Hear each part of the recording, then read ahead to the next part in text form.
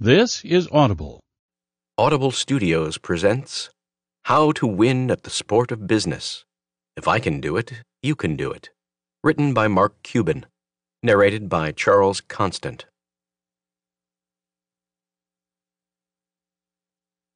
Introduction. I can't tell you how many times I've been asked to write a book. More times than I can recall. The reality is that I don't want to write a book. Why not? Because I'm not done yet. I'm young, I'm fun, I'm marginally ugly, and I have a great family. I'm just beginning to get good. It is too early to write a book. What I have written, however, are blog posts. Lots of them. Most of them are about starting businesses. Many are about the challenges entrepreneurs face. Some are about what is involved in running a business. Others are about life in general. So, rather than write a book, I decided to aggregate, curate, see how I used current buzzwords right there, and update some of my more popular and personal blog posts from the past 7 years. As you go through this collection, don't feel you have to listen to it like a book. Use it as a way to get fired up, a way to get motivated, something you can go back to when you need it. Scan it and find the posts that you can relate to, or listen to every single word of every post. Either way, I hope you will find a nugget or three that will help you to reach your goals and have more fun in your life. If there is an overriding theme, it is my wish for you to recognize that if I can become the luckiest person in the world, then, with a little bit of work, and yes, some luck, you can give me a run for my money for the title. I won't relinquish it easily, but you can be certain I will love the competition. Love it or hate it. When you're done, email me to let me know what you think at mark.cuban@dallasmavs.com. I can't promise I will respond to you, but your chances of a response will certainly improve if you tell me how brilliant you found all of this and, more importantly, how you convinced all of your friends and coworkers to buy copies as well. Hey, I never said I was subtle. Part 1. The Dream. I did it too. I would drive by big houses and wonder who lived there. Every weekend I would do it. What did they do for a living? How did they make their money? Someday, I would tell myself, I would live at a house like that. I read books about successful people. In fact, I read every book or magazine I could get my hands on. I would tell myself that one good idea would pay for the book and could make the difference between me making it or not. And hopefully this book will make the difference for you. I worked jobs I didn't like. I worked jobs I loved but that had no chance of becoming a career. I worked jobs that barely paid the rent. I had so many jobs, my parents wondered if I would ever be stable. Most of them aren't on my resume anymore because I was there so short a time, or they were so stupid I was embarrassed. You don't want to write about selling powdered milk or selling franchises for TV repair shops. In every job, I would justify it in my mind, whether I loved it or hated it, that I was getting paid to learn, and every experience would be of value when I figured out what I wanted to do when I grew up. If I ever grew up, I hoped to run my own business. It's exactly what I told myself every day. In reality, I had as much doubt as confidence. I was just hoping the confidence would win over the doubt and it would all work out for the best. We all want our dream job or to run our own companies. The truth? It's a lot easier said than done. We need jobs that pay the bills and we can't wait out the search for the perfect situation. Which leads to the question, what kind of a job should you settle for when you can't or don't have the job you want? Not everyone's situation is going to be the same, but for the recent graduate, or if you find yourself in a job you don't like, or if you are unemployed, the answer is pretty straightforward. At least, I thought it was when I graduated college. You continue your education. Go back to school? No. Get your MBA? No. For most recent college grads, you just spent the last 4 or so years paying tuition to get an education. Now that you have graduated, it's your chance to get paid to learn. And what if you aren't a recent college grad? The same logic applies. It's time to get paid to learn. When I graduated from Indiana University, I certainly didn't dream of working for a bank. I wanted a job where I could learn more about computers.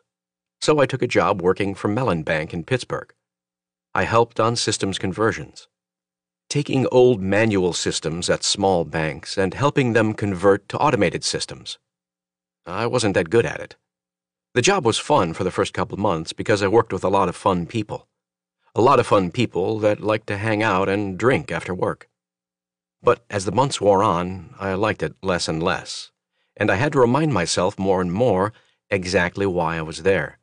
I was getting paid to learn about how computers work, how big companies work, and how middle managers work. That was a whole lot better than paying tuition to get a business education. I lasted all of 9 months at that job. I lasted about 8 months at my next job, working for a company called Tronics 2000. At Tronics 2000, our mission was to try to franchise the TV repair industry. The company was supposed to be entrepreneurial. I was supposed to be looking into franchising the computer repair business as well. They had me write an analysis of the opportunity in my off time. As it turns out, it basically was none of the above. But I got paid my $1,500 per month, and I learned a whole lot. The company sold a total of 1 franchise, which I sold. Again, I was far from a great employee. I spent too much time having fun at the expense of doing my job to the best of my ability. Going to work hungover once a week isn't a good career move. So in some respects, I cheated them. No excuses on my part.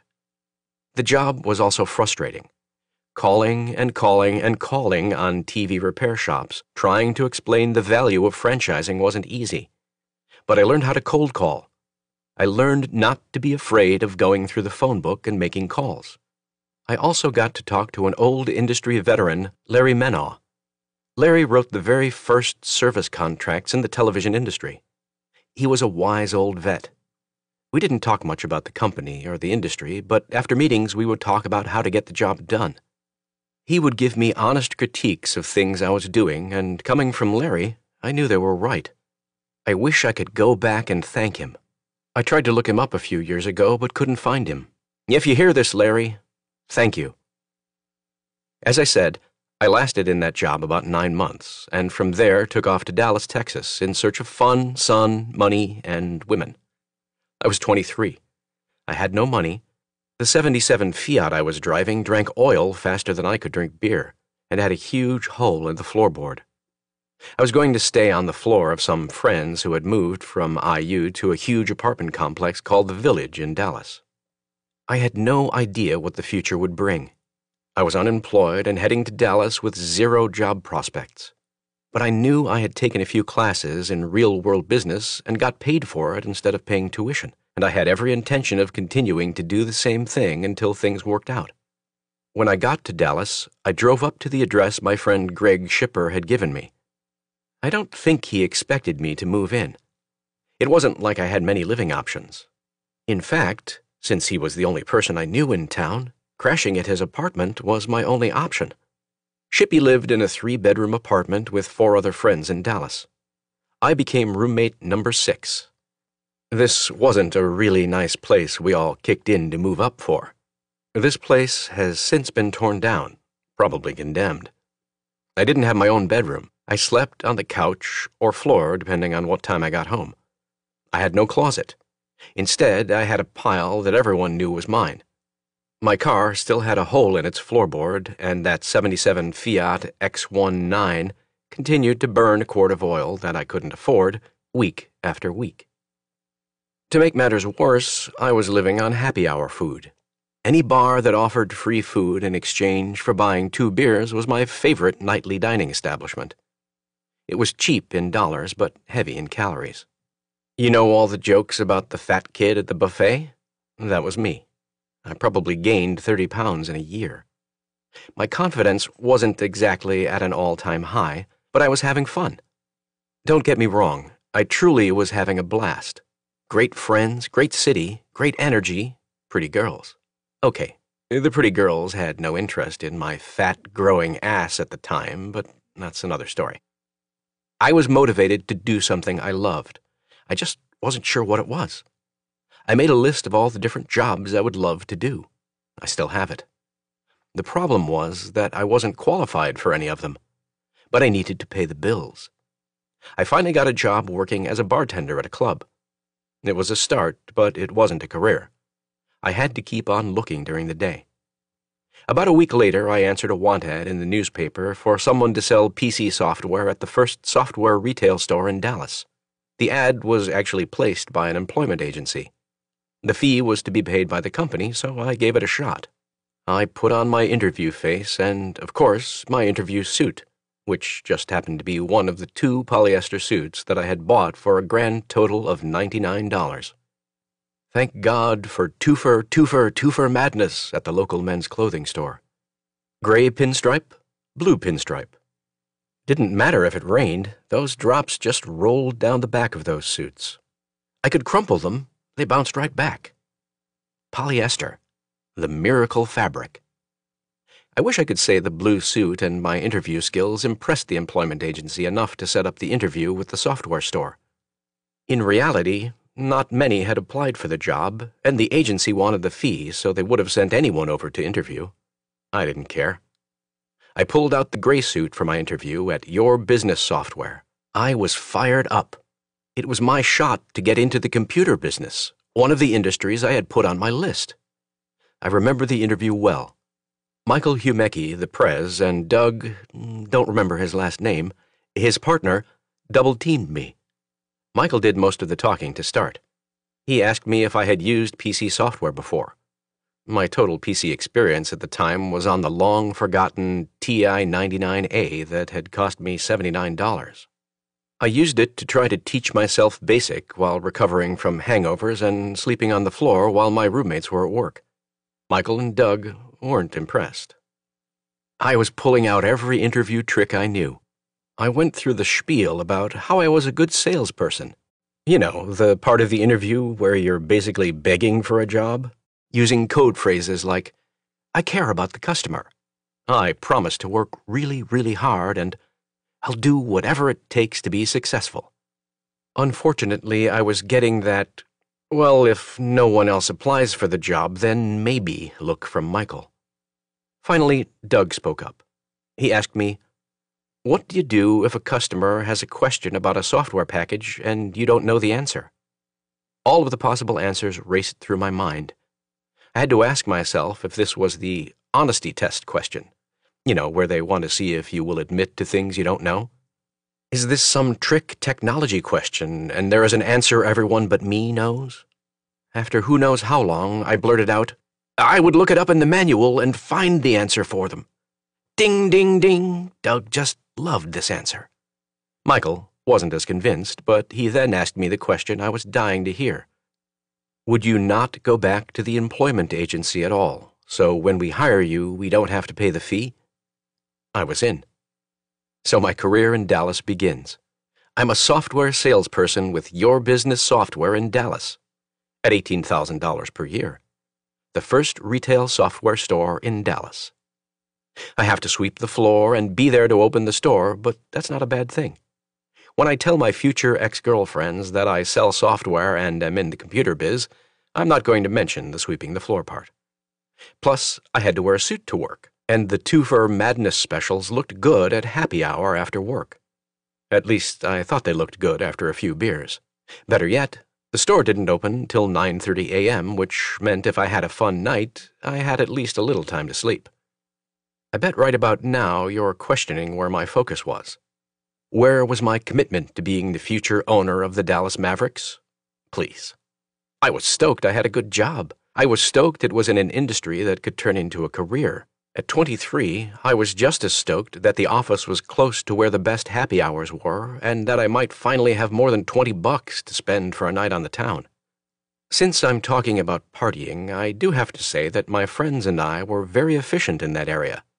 Beyond living off bar food and happy hours, we literally would agree that none of us would bring more than $20 for a weekend night out.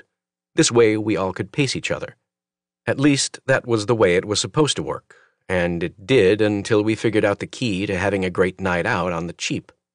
The key was buying a bottle of cheap champagne. Freshenette champagne.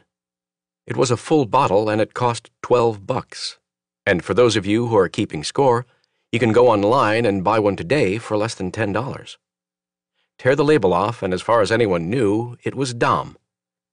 Each of us would grab one and sip on it all night. It was far cheaper than repeatedly buying beers or mixed drinks, and we never had to buy a drink for a girl. We just gave them some champagne. Of course, the next day was hell, but since when was I responsible enough to care about a hangover? But I digress. Back to business. As fired up as I was about the job, I was scared. Why? Because I have never worked with an IBM PC in my life. Not a single time, and I'm going to be selling software for it. So what do? I do what everyone does. I rationalize. I tell myself that the people walking in the door know as little as I do, so if I just started doing what I told my boss I would do, read the manuals, I would be ahead of the curve. That's what I did. Every night, I would take home a different software manual and I would read it. Of course, the reading was captivating. Peachtree Accounting, WordStar, Harvard Graphics, PFS, DBase, Lotus, ACPAC. I couldn't put them down. Every night, I would read some after getting home, no matter how late. It was easy on the weekends. After drinking that cheap champagne, I wasn't getting out of bed till about 9 p.m., so I had tons of time to lie on the floor and read. It worked. Turns out not a lot of people ever bothered to RTFM, read the frickin' manual, so people started really thinking I knew my stuff. As more people came in, I could offer honest comparisons because I knew all the different software packages we offered, and customers respected that. Within about 6 months, I was building a clientele, and because I had also spent time on the store's computers learning how to install, configure, and run the software, I started having customers ask me to install the software at their offices. That meant I got to charge for consulting help. $25 an hour that I split with the store. That turned into a couple $100 extra per month and growing. I was raking it in, enough that I could move from the Hill Hotel, that was what we called our apartment, where the 6 of us lived, into a 3-bedroom apartment across the street, where instead of 6 of us, there were only 3. Finally, my own bedroom. To make it even more special, I bought my buddy Mike Oxteen's waterbed. Hey, it was the 80s. I was earning consulting fees. I was getting referrals. I was on the phone cold calling companies to get new business. I even worked out a deal with a local consultant who paid me referral fees, which led to getting a $1,500 check. It was the first time in my adult life that I had more than $1,000 to my name. That was a special moment, believe it or not. And what did I do to celebrate? Nope, I didn't buy better champagne. I had these old ratty towels that had holes in them and could stand on their own in the corner. They were so nasty I needed a shower from drying off after a shower. So I went out and bought 6 of the fluffiest, plushest towels I could find. I was moving on up in the world.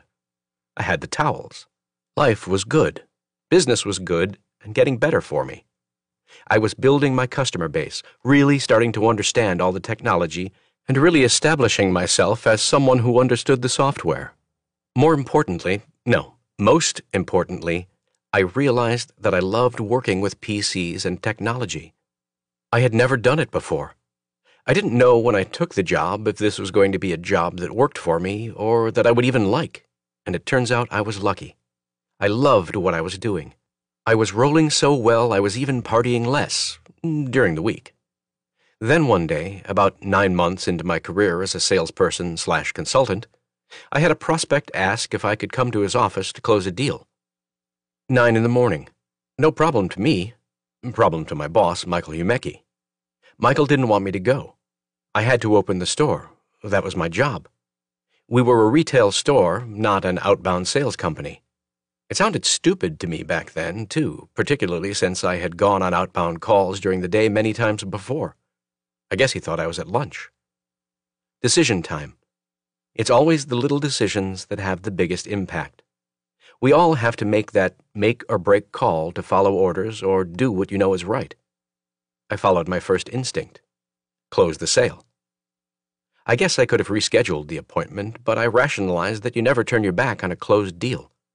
So I called one of my coworkers, Barbara Depew, to come in and open up the store. I went to the client's office and closed the deal. Next day, I came into Your Business Software, smile on face, check in hand from a new customer, and Michael fired me. Fired. Not the first time it's happened, but it reinforced what I already knew. I'm a terrible employee. I just had to face facts and move on. Rather than getting back on that how the hell am I going to find a job train, the only right thing to do was to start my own company. My first act of business? Pile into my buddy and former roommate Greg Shipper's 1982 Celica, nicknamed Celly, and drive to Galveston to party. Of course, we stayed in only the finest $19.95 a night, plug the hairdryer in the wall in the Circuit Blows motel. Nothing but the best as I prepared for my journey into entrepreneurial territory again.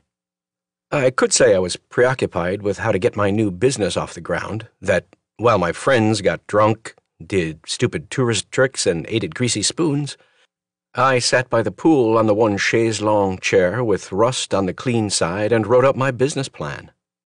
I didn't. I got just as drunk and ate the same disgusting food. Then we faced the road trip terror that everyone knows exists but refuses to admit. The ride home. It wasn't until we pulled up to the apartment that it hit me. No job. No money. No way to pay the bills. But I did have nice towels. Fortunately, the hangover didn't last too long, and I realized I had to get off my ass and make something happen. First day, first task, come up with a name. This was the start of the microcomputer revolution, and I wanted a name that said what the company was going to do, which was sell personal computers and software and help companies and individuals install them. I was going to offer microcomputer solutions. So, after struggling with different names for about 30 minutes, I chose MicroSolutions, Inc. Now came the hard part. I had to call all the people I had done business with at my last company and let them know that I had been shit-canned, then ask them if they would come do business with me at MicroSolutions. I got the expected questions. No, I didn't have an office. No, I didn't have a phone yet, other than my home phone. Yes, it was just me. No, I didn't have any investors. The only question I dreaded was whether I had a computer to work with. I didn't. Fortunately, no one asked. I made a lot of calls and got some decent responses. We love you, Mark. We want to give you a chance. A lot of let's stay in touch. I got 2 real bites. One from a company called Architectural Lighting, and the other from a company called High-Tech Data Systems. Architectural Lighting was looking for a time and billing accounting system to allow them to track their work with clients. I don't remember the name of the software package I told them about. I think it was Peachtree Accounting. But after going out to meet with them, it came down to this. I offered to refund 100% of their money if the software didn't work for them, and I wouldn't charge them for my time for installing and helping them. In return, they would put up the $500 it would take for me to buy the software from the publisher, and I could use them as a reference. This was my no-money-down approach to start a business. They said yes, I had a business. My second call was to High-Tech Data, run by Martin Woodall. I met with Martin at the S&D Oyster House on a beautiful June day, and I remember sitting there and him telling me, I graduated in computer science from West Virginia University. I have $50,000 in the bank. And I drive a brand new Cadillac. I know technology better than you. We can work together. I had a customer, and now, with Martin's help, I had some hope. High-Tech Data sold multi-user systems, the old kind that used dumb terminals.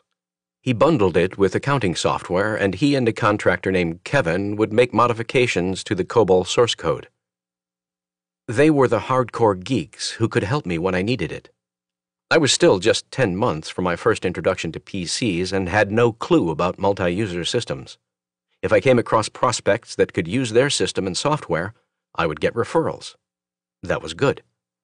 Even better was Martin's offer of office space. He and Kevin shared office space with the distributor of the computer systems he sold.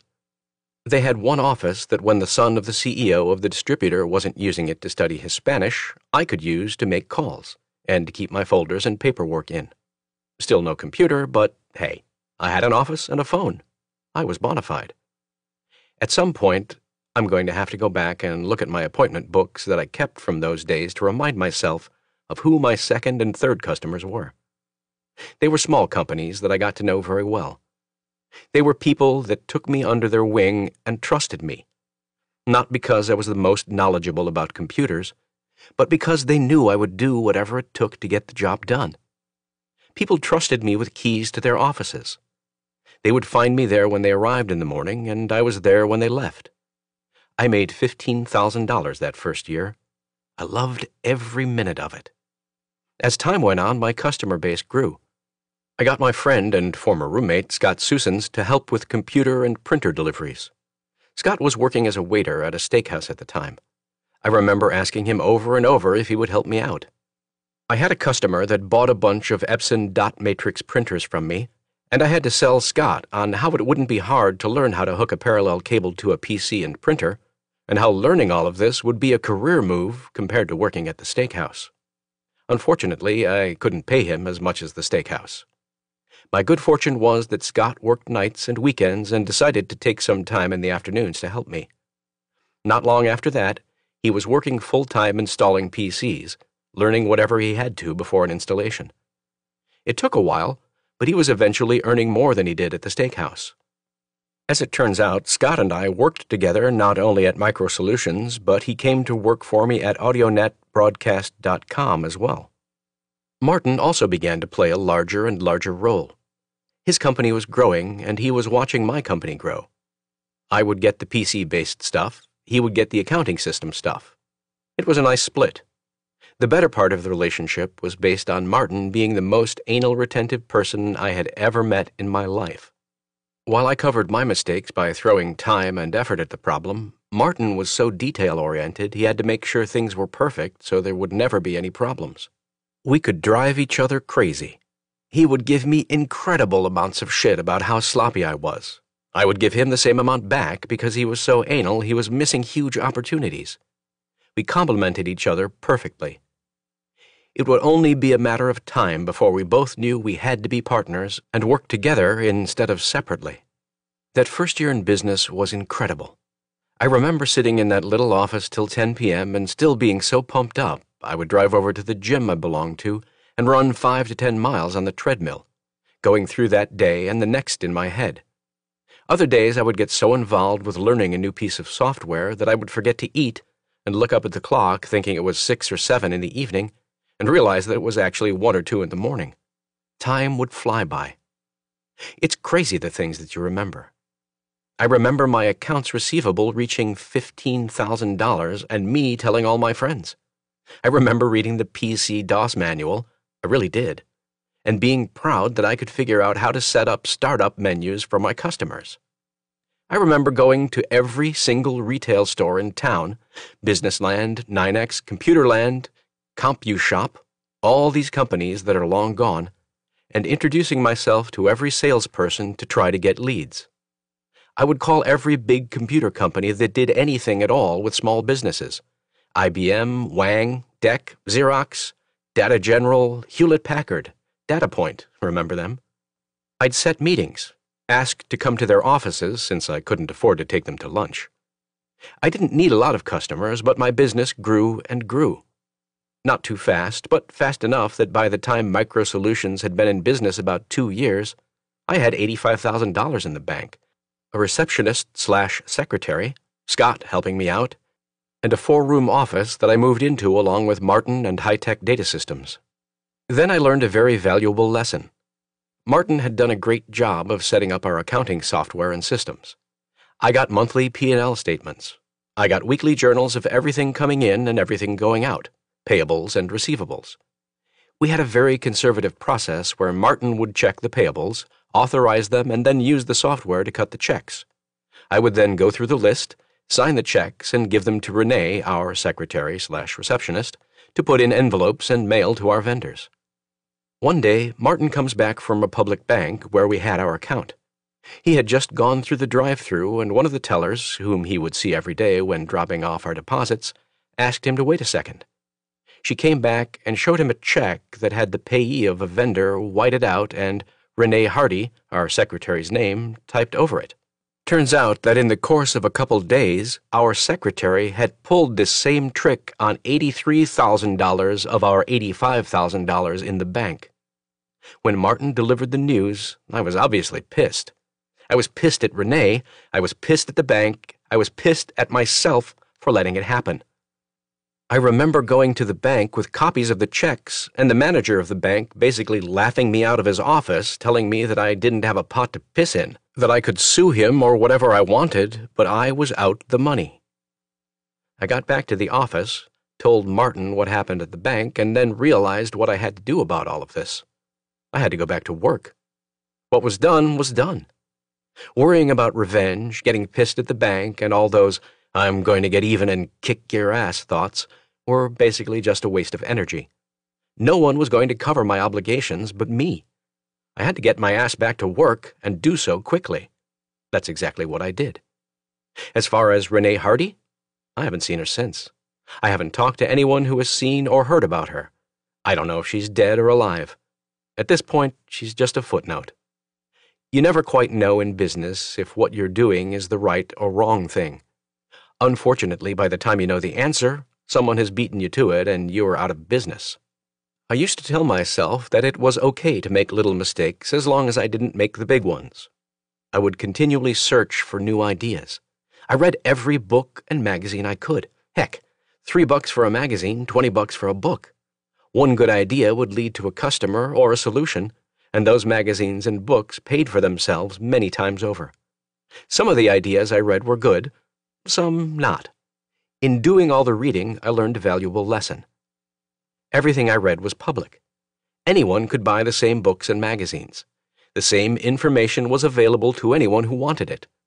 Turns out, most people didn't want it.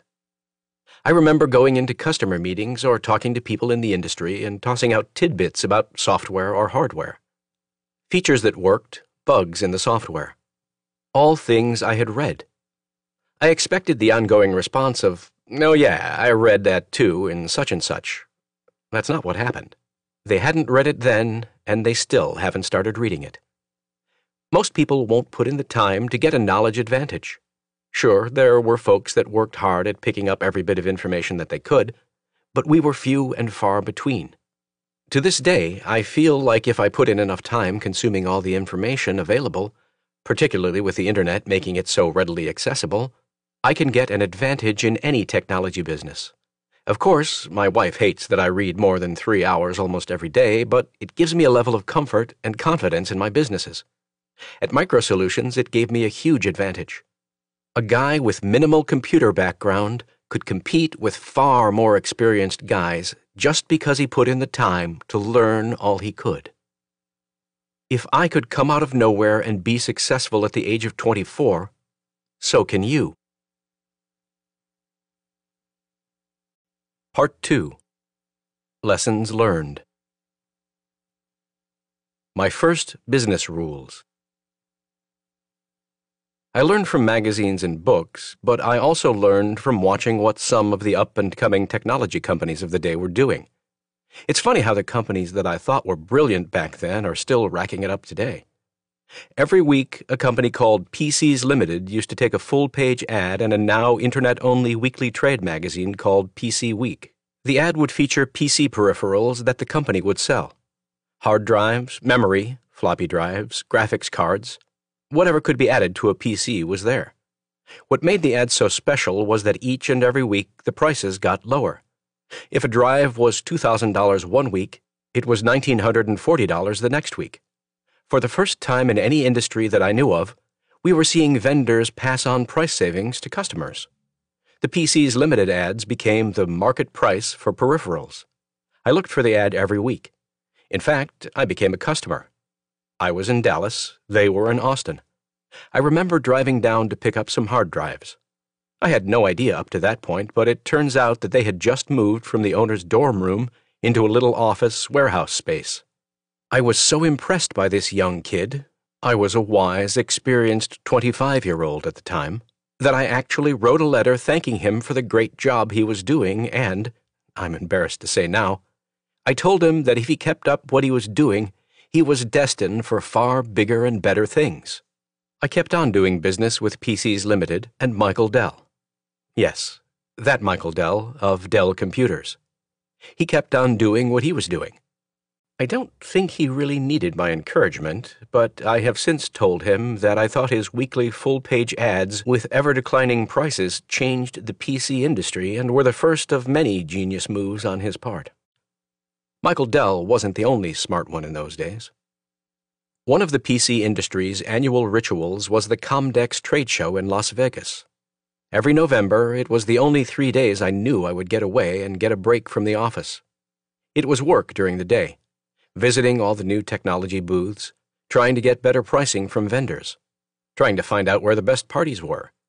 If you could believe it, back in those days, the #1 party was the Microsoft party. I sold some Microsoft products so I could get in.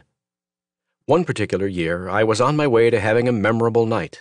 I had met some very, very attractive women. I swear they were. Got them some tickets to come with me to the big party. All is good. I'm having fun. They're having fun. Then we see him. Bill G., as in Bill Gates, dancing up a storm. I'm a Bill Gates fan, so I won't describe his dancing, but he was definitely having fun. At that point in time, Microsoft had gone public, and Bill Gates was Bill Gates. If you were in the business, you knew him or knew of him. The girls I was with were in the business. Long story short, I go to the bar to get some drinks for us all, and when I come back, they aren't there. Come to find out the next day, Bill stole my girls. As I would learn later in life, money makes you extremely handsome. Bill G. also taught me a few things about business. Aside from how he killed IBM at its own game by licensing PC-DOS to anyone who wanted it, what Microsoft did to knock Lotus 123 and WordPerfect off their thrones was literally business at its best. At that point in time, software was expensive. WordPerfect and Lotus 123 both sold for $495, and their publishers were proud of that fact. In order to be able to sell Lotus 123, you had to go to special training to become authorized. How crazy does that sound? I literally was not allowed to sell a single copy of Lotus 123 until I passed their training class for the product. WordPerfect, a word processing software, wasn't quite as bad, but it had its own idiosyncrasies as well. Meanwhile, Microsoft was on the outside looking in. Excel, Word, and PowerPoint were all far down the list of top sellers until lightning struck. Microsoft decided to go against industry protocol and package those 3 programs as a suite, offering them as an upgrade to competitors' products for the low price of $99. Of course, you needed to have and use Windows for it to work, but at a time when people were buying new PCs with every dramatic increase in power and decrease in price, it was a natural move for us at MicroSolutions to sell the bundle. It made the effective price of the PC and software together far, far lower. We loved it. It also taught me several big lessons. Lesson number 1. Always ask yourself how someone could preempt your products or service. How can they put you out of business? Is it price? Is it service? Is it ease of use? No product is perfect, and if there are good competitors in your market, they will figure out how to abuse you. It's always better if you are honest with yourself and anticipate where the problems will come from. Lesson number 2. Always run your business like you are going to be competing with the biggest technology companies in your industry. Google, Facebook, Oracle, Microsoft, whomever. They may not be your direct competitors. They may be a vendor.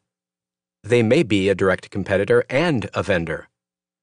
Whatever they may be to your business, if you are in the technology business in any way, shape, or form, you have to anticipate that you will have to compete with one of them at some point. I ask myself every week what I would do if they entered any of my businesses. If you are ready to compete with the big guys, you are ready to compete with anyone else. Watching the best taught me how to run my businesses. Along the way, I taught myself a few things. The sport of business. I can't go more than a week without shooting baskets. There's something about the feel of the ball coming off my hand, the sound of the ball going through the net. It just feels good.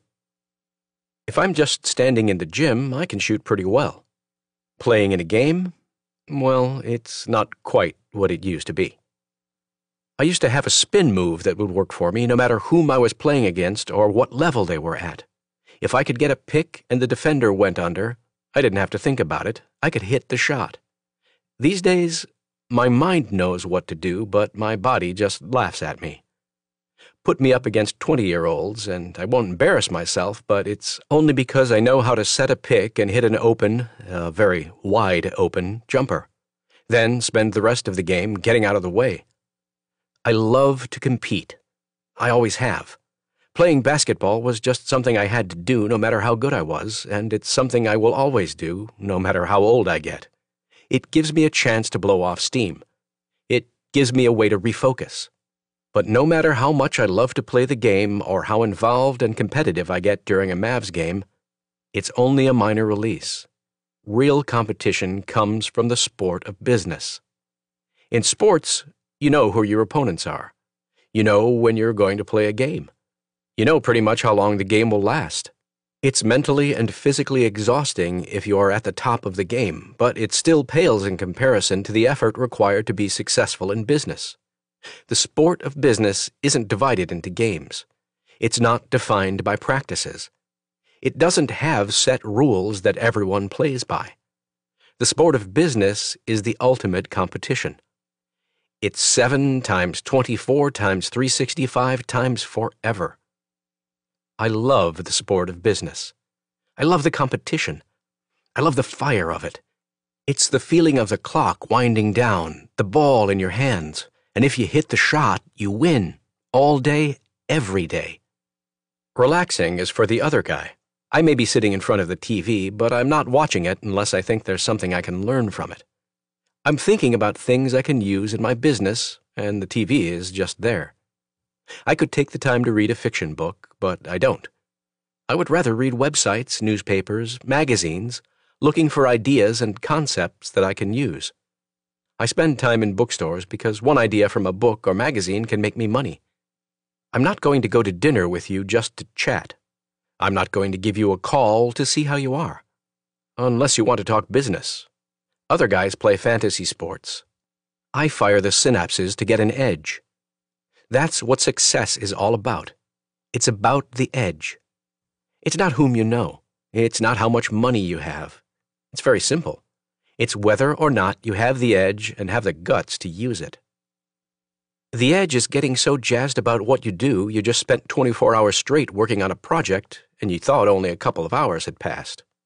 The edge is knowing that you have to be the smartest guy in the room when you have your meeting, and you are going to put in the effort to learn whatever you need to learn to get there.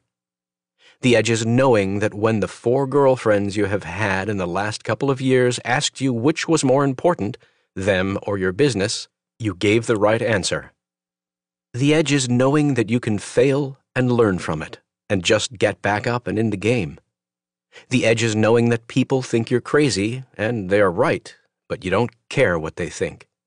The edge is knowing how to blow off steam a couple times a week just so you can refocus on business. The edge is knowing that you are getting to your goals and treating people right along the way. Because as good as you can be, you are so focused that you need regular people around you to balance and help you.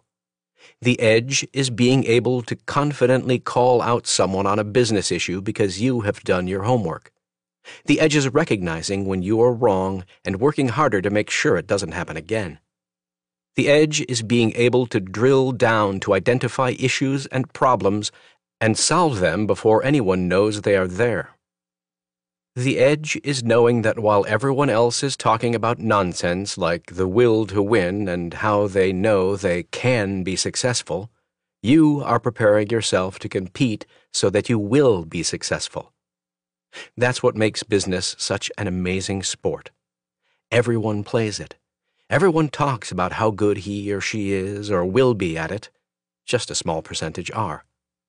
Every single day, someone has an idea. Every day, someone talks about some business he wants to start. Every day, someone is out there starting a business whose entire goal is to beat the hell out of yours. How cool is that? Every day some stranger somewhere in the world is trying to come up with a way to put you out of business, to take everything you have worked your ass off for. Just take it all away. If you are in a growing industry, there could be hundreds or thousands of strangers trying to figure out ways to put you out of business. How cool is that? The ultimate competition.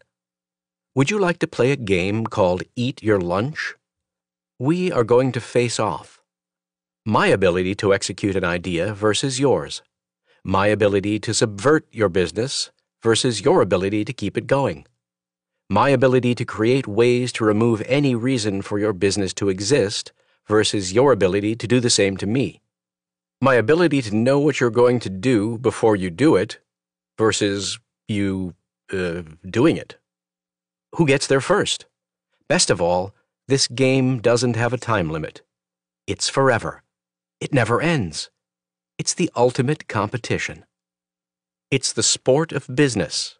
It's not for everyone, but I love it. I'm fortunate. I have done well enough financially that I don't have to play 24 times 7 times 365. I can and have cut back to 18 times 7 times 365. Family first now. But in those 18 hours, you can bet I'm competing and loving it. But that's me. You have to figure out what works for you. The one thing in life you can control: effort. I remember the time well. I was 27 years old. I finally had my own apartment for the first time. I still hadn't bought a new car yet, but I was jazzed that I had a 4-year-old Mazda RX-7. 4 years old was as good as new to me, and driving a gold RX-7 back in the day was fun as well. I had upgraded my wardrobe from my 2 for $99 polyester suits to a couple really cool brand-name suits. Of course, I bought them used. I could care less that someone had worn them before. One trip to the dry cleaners, and as far as I was concerned, they were brand new.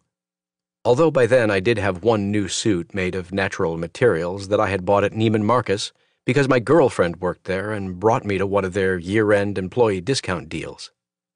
My business, Micro Solutions, was a little more than 3 years old, and I would make $60,000 that year. Huge money for me. Back then, getting paid your age was good. Double your age was great. Around Christmas of that year, after many welcomed hints from my then-girlfriend, I decided to take every penny I had in my savings, $7,500, buy a ring, a beautiful ring, and get engaged. Long story short, I gave her the ring. A couple weeks later, while we were still blissfully happy, we went to a movie. I'm sure it was a great movie. Unfortunately, the next day she realized she had lost the ring. Of course, she was incredibly upset to lose the ring. I was upset because I had not insured it yet. Maybe it was an omen. Long story short, a little while later, we broke up. The upshot is that I was too young to get married, and we are still good friends. So there I was, 27 years old. The ring on which I had spent every penny I had probably sat in a pawn shop somewhere in Dallas. I was left with zero in the bank. The good news was that I had my business, the one thing that I could always focus on to the exclusion of everything else, a trait that would serve me well in business but had more than a little bit to do with my breakup. Micro Solutions was growing, but it could have been doing better. The PC industry had gone through a major slump and pullback, and the local area networking industry had yet to take off. If we were going to grow, it was going to take working hard and working smart. It was right around then I heard something that I would hear a lot once I bought the Mavs. In sports, the only thing a player can truly control is effort. The same applies to business. The only thing an entrepreneur, salesperson, or anyone in any position can control is their effort. I had to kick myself in the ass and recommit to getting up early, staying up late, and consuming everything I possibly could to get an edge. I had to commit to making the effort to be as productive as I possibly could. It meant making sure that every hour of the day that I could contact a customer was selling time, and when customers were sleeping, I was doing things that prepared me to make more sales and to make my company better. And finally, I had to make sure I wasn't lying to myself about how hard I was working. It would have been easy to judge effort by how many hours a day passed while I was at work. That's the worst way to measure effort. Effort is measured by setting goals and getting results. What did I need to do to close this account?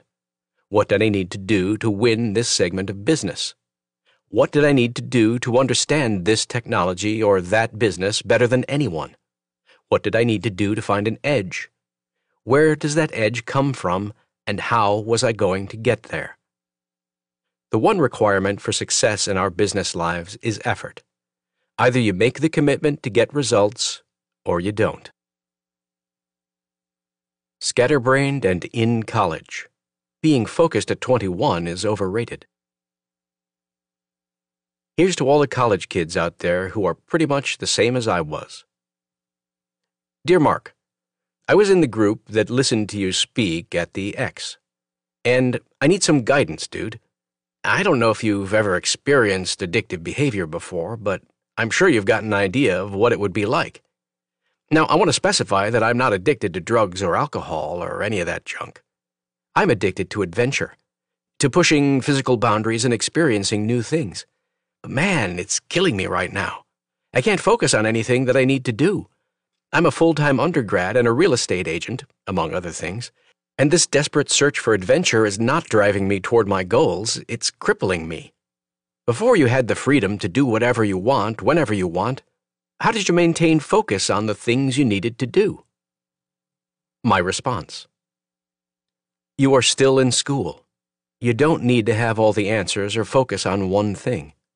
You should be trying a lot of things until you find the one thing you really love to do and are good at.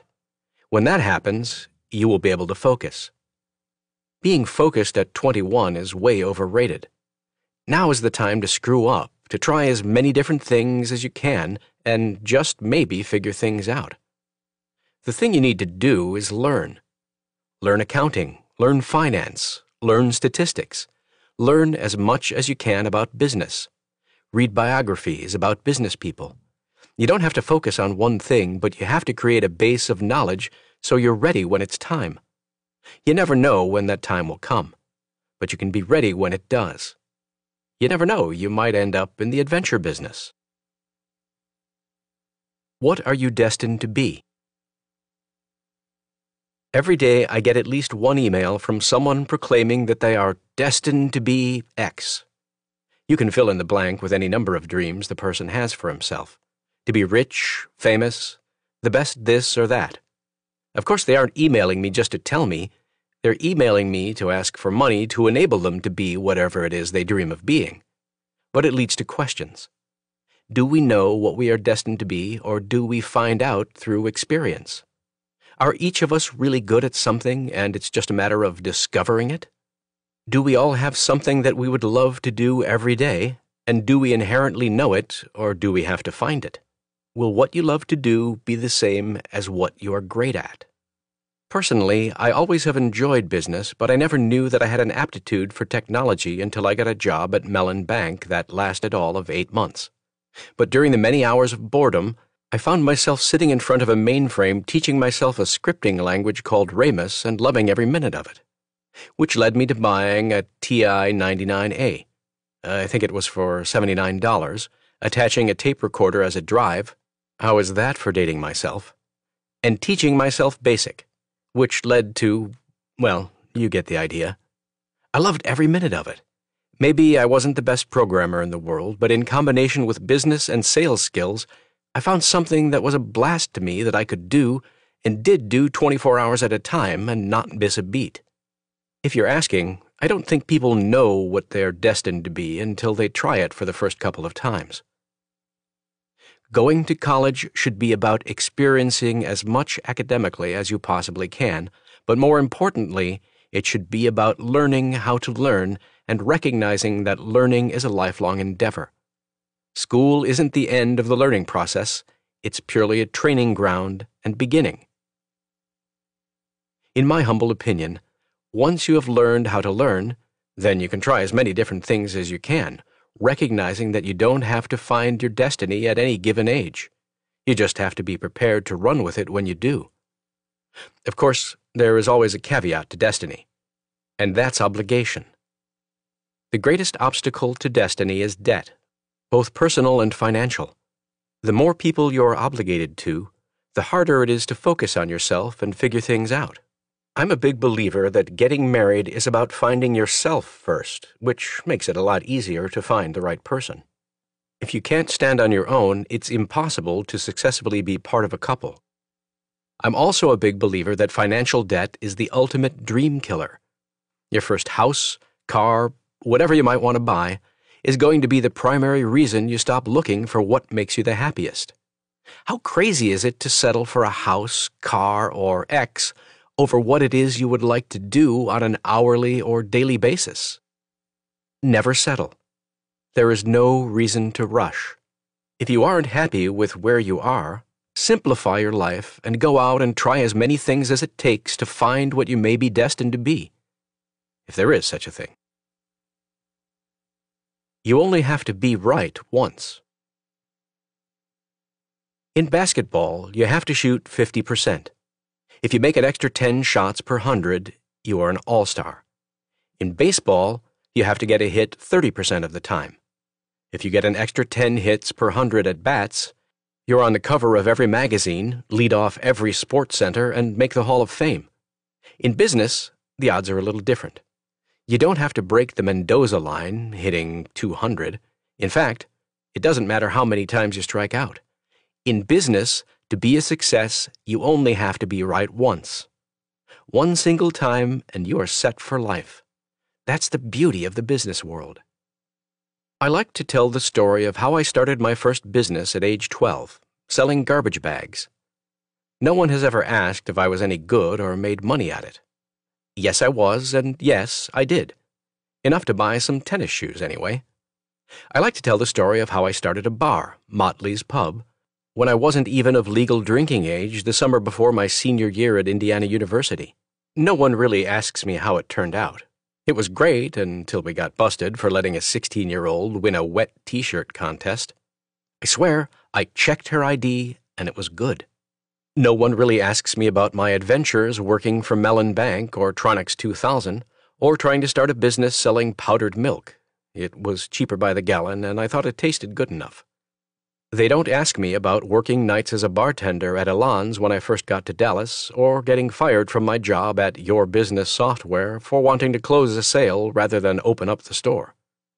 No one ever asks me about what it was like when I started Micro Solutions, or how I used to count the months I was in business, hoping to outlast my previous endeavors and make this one a success. With every effort, I learned a lot. With every mistake and failure, not only mine but also of those around me, I learned what not to do. I also got to study the success of those with whom I did business. I had more than a healthy dose of fear, an unlimited amount of hope, and, more importantly, no limit on time or effort. Fortunately, things turned out well for me with Micro Solutions. I sold it after 7 years and made enough money to take time off and have a whole lot of fun. I vividly remember people telling me how lucky I was to sell Micro Solutions at the right time. Then, when I took that money and started trading technology stocks that were in the areas that Micro Solutions focused on, I vividly remember being told how lucky I was to have expertise in such a hot area as technology stocks started to trade up. Of course, no one wanted to comment on how lucky I was to spend countless hours reading software or Cisco router manuals or sitting in my house testing and comparing new technologies, but that's a topic for another time. The point of all this is that it doesn't matter how many times you fail. It doesn't matter how many times you almost get it right. No one is going to know or care about your failures, and neither should you. All you have to do is learn from them and from those around you, because all that matters in business is that you get it right once. Then everyone can tell you how lucky you are. What I learned from Bobby Knight. There are a lot of things I could say thank you for. The great times watching IU basketball. Even though I wasn't a fan when I got there, I thought any team with Kent Benson should go undefeated.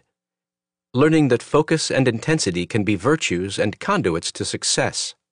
When I first met you at IU at the dean's residence, where they tried to butter me up for a donation, and you were mad that they made you dress up while I showed up wearing jeans.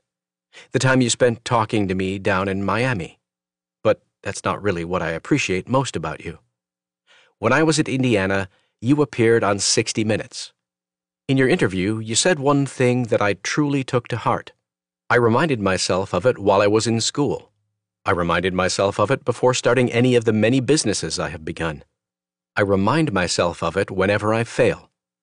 I will continue to remind myself of it before any of my endeavors going forward. It's the best advice I've been able to give people of any age who ask me for advice. It's also the characteristic I look for when choosing a partner or when hiring an employee or coach. I saw it in Avery Johnson. I saw it in Rick Carlisle. I've seen it in Phil Garvin. It was obvious in Todd Wagner and Martin Woodall and many, many others who have put me in a position to succeed. You said, and I'm paraphrasing, "Everyone has got the will to win. It's only those with the will to prepare that do win." Words for every athlete and those of us who partake in the sport of business to live by. Thanks, Coach. Drowning in opportunity. Winning the battles you're in. There are few things more exciting than starting a business and getting things rolling. The fear, the adrenaline, the excitement, the hope that every entrepreneur feels, all are intoxicating. In fact, very often they are too intoxicating.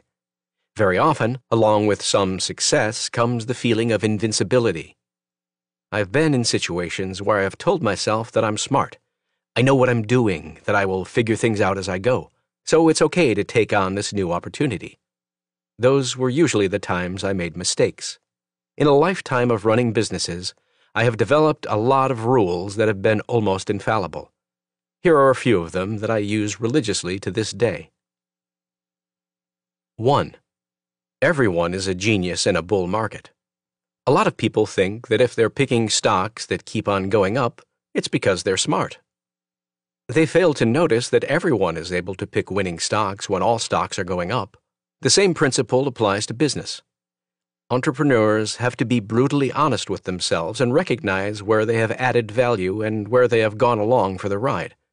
There is nothing wrong with going along for the ride and making money at it, but it will catch up with you if you lie to yourself and give yourself credit for the ride. Sports leagues are the perfect examples from an industry that thought it was responsible for growth, when in fact it was a bull market for rights fees. First, the advent of cable created competition for sports rights, which in turn increased the value of sports rights. Then satellite television came along, which created increased competition for cable and broadcast for sports rights, so values went up again. Then, the competition between rights holders who created their own regional sports networks once more increased the value of sports rights. Today, sports are in a sweet spot because of the rise and adoption of TiVo and similar technologies by TV viewers. Sports is the most TiVo-resistant programming. Smart sports rights holders, such as we are trying to be with the Mavericks, recognize that it wasn't our brilliance that, to this point, had pushed up our television rights revenues. It was the market. It's our challenge to recognize what we can do to push the value of our programming further. It's a bigger challenge to recognize that the bull market may end and our programming needs to be of sufficient value to our customers and viewers for it to maintain or continue to increase in value. It's also our challenge to recognize when there is opportunity. Sports is one of the few TiVo-proof programming options for advertisers.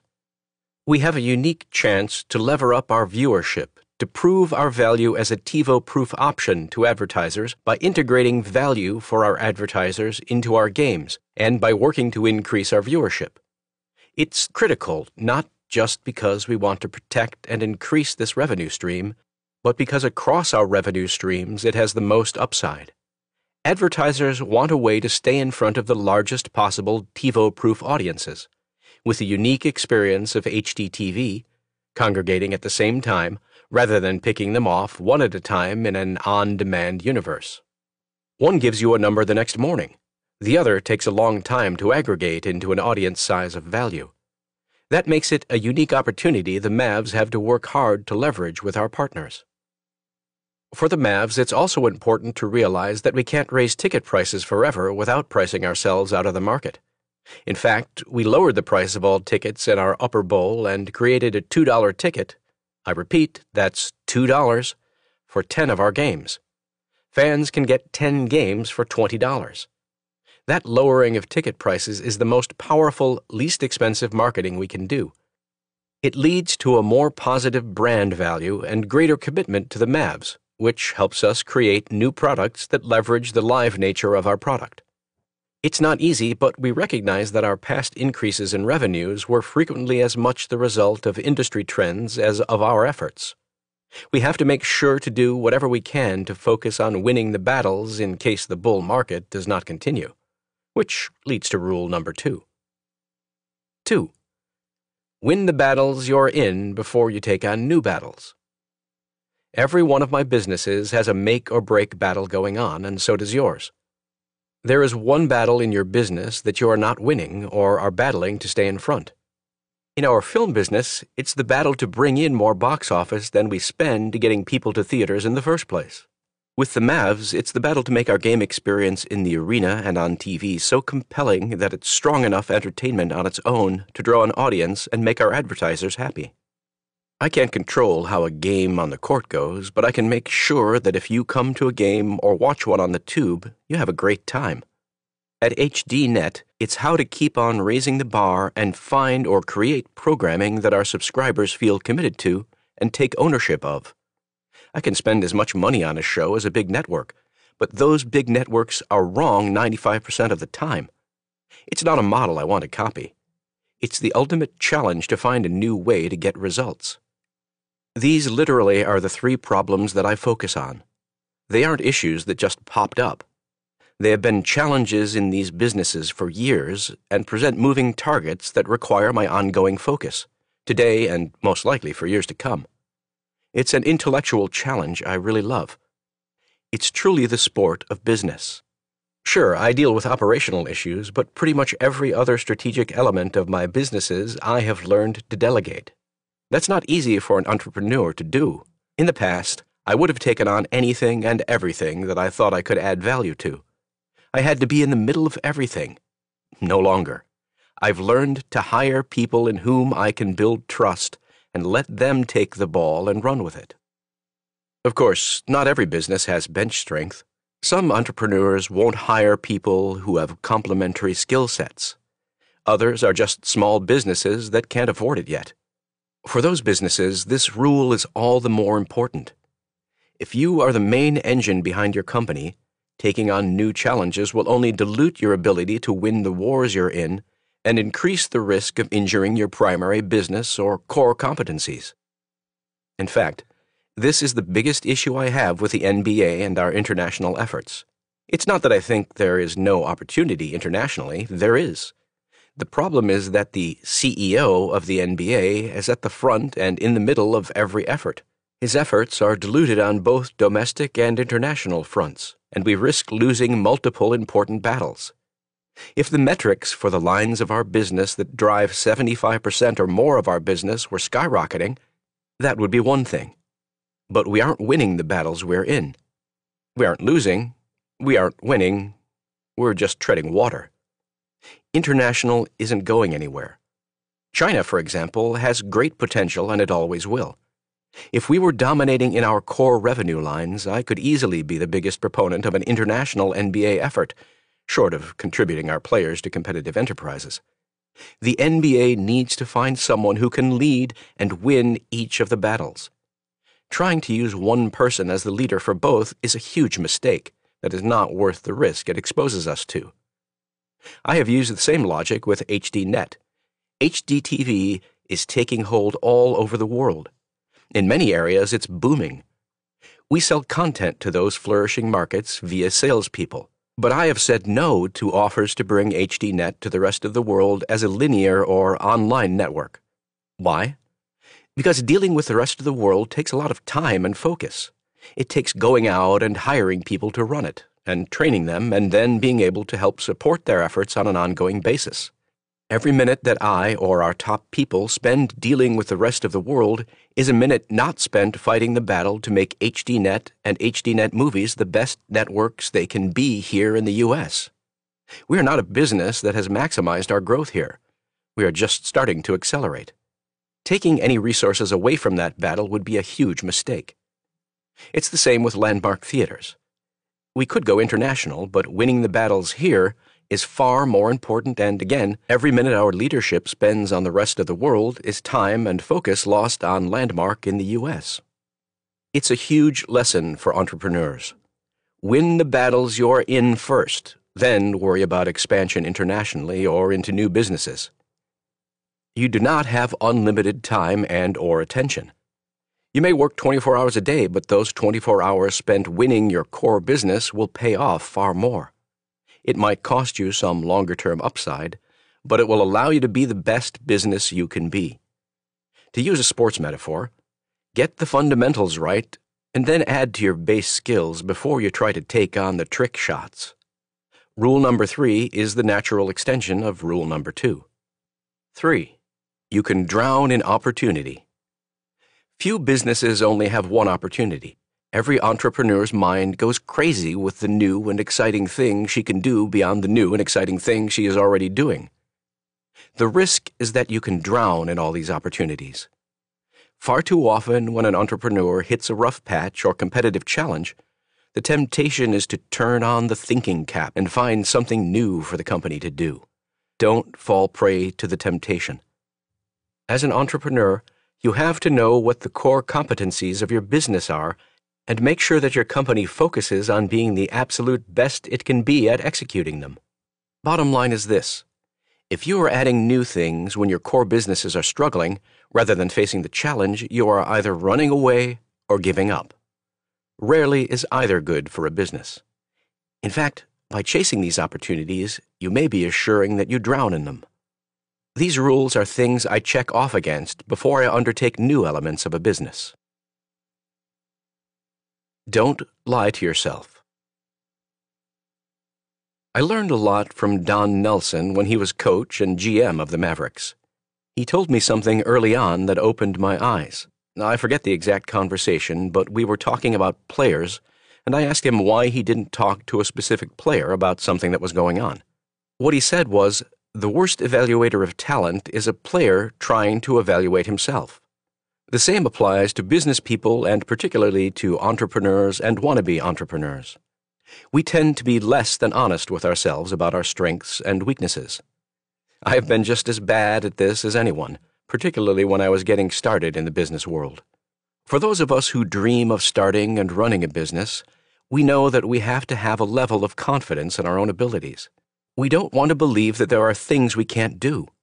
We want to believe that if we try hard enough, work long enough, and get a little lucky, that the sky is the limit. The problem is that we let our confidence cloud our judgment of what we truly know about ourselves. I'm one of the least organized people I know. Today I have an assistant and others that help me run my life. If you ask me where I'm going to be in 3 days, I have no idea. I do know that I have a kick-ass assistant who is going to make sure that when I wake up that morning, I know where I'm going and how to get there. When I was 23 years old, sleeping on the floor and starting Micro Solutions, there was no assistant. Thus, there was no organization. I was a procrastinator. Accounting was a shoebox of receipts. I was a mess. But I lied to myself and said that I could deal with it, that I would make time to get it all figured out and organized. That if I only set my mind to it, I could be a details person. I could stop procrastinating. It doesn't work that way. I did the things I was good at. I could sell, so I sold. I could write software programs. I could integrate PCs. I could set up local area networks, and I did. My business grew. But it also grew out of control. A local area network or a software program without documentation is a disaster waiting to happen. And disasters did happen.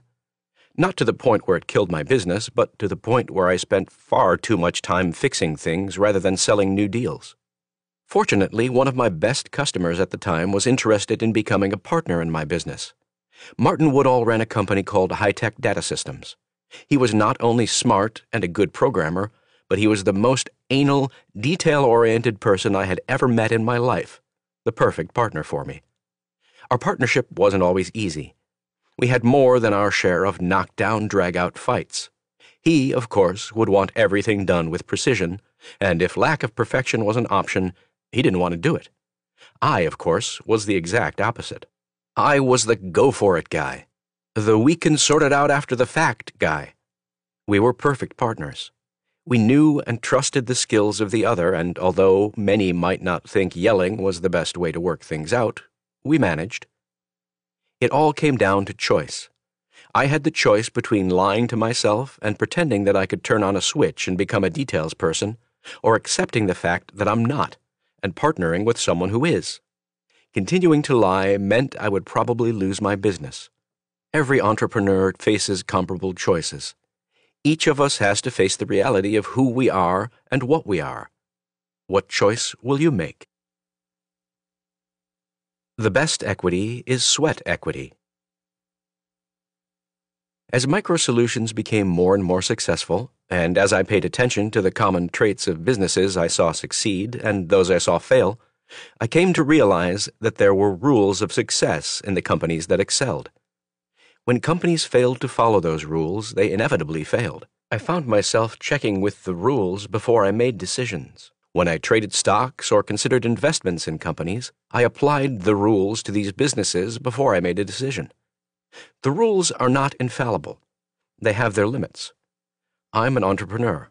My businesses have had hundreds and now more than 1,000 employees.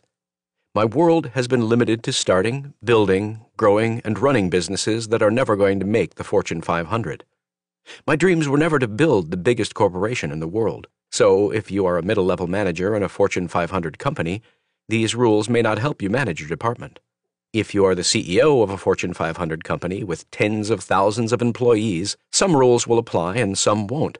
But where they will help you is to know how little guys coming out of nowhere are going to disrupt your business. Where the rules will really come into play is if you are considering starting or currently run your own business. There are always exceptions to any rules, but I can assure you that in this case, those exceptions will be rare. Entrepreneurs who don't follow the rules are far more likely to fail. There is no doubt about it. So let's start at the beginning. In this post, I'm only going to provide you with the very first and most important of all the rules for anyone starting a business. Rule number 1. Sweat equity is the best startup capital. The best businesses in recent entrepreneurial history are those that began with little or no money. Dell Computers, Microsoft, Compaq, Apple, HP, and tens of thousands of others started in dorm rooms, tiny offices, or garages.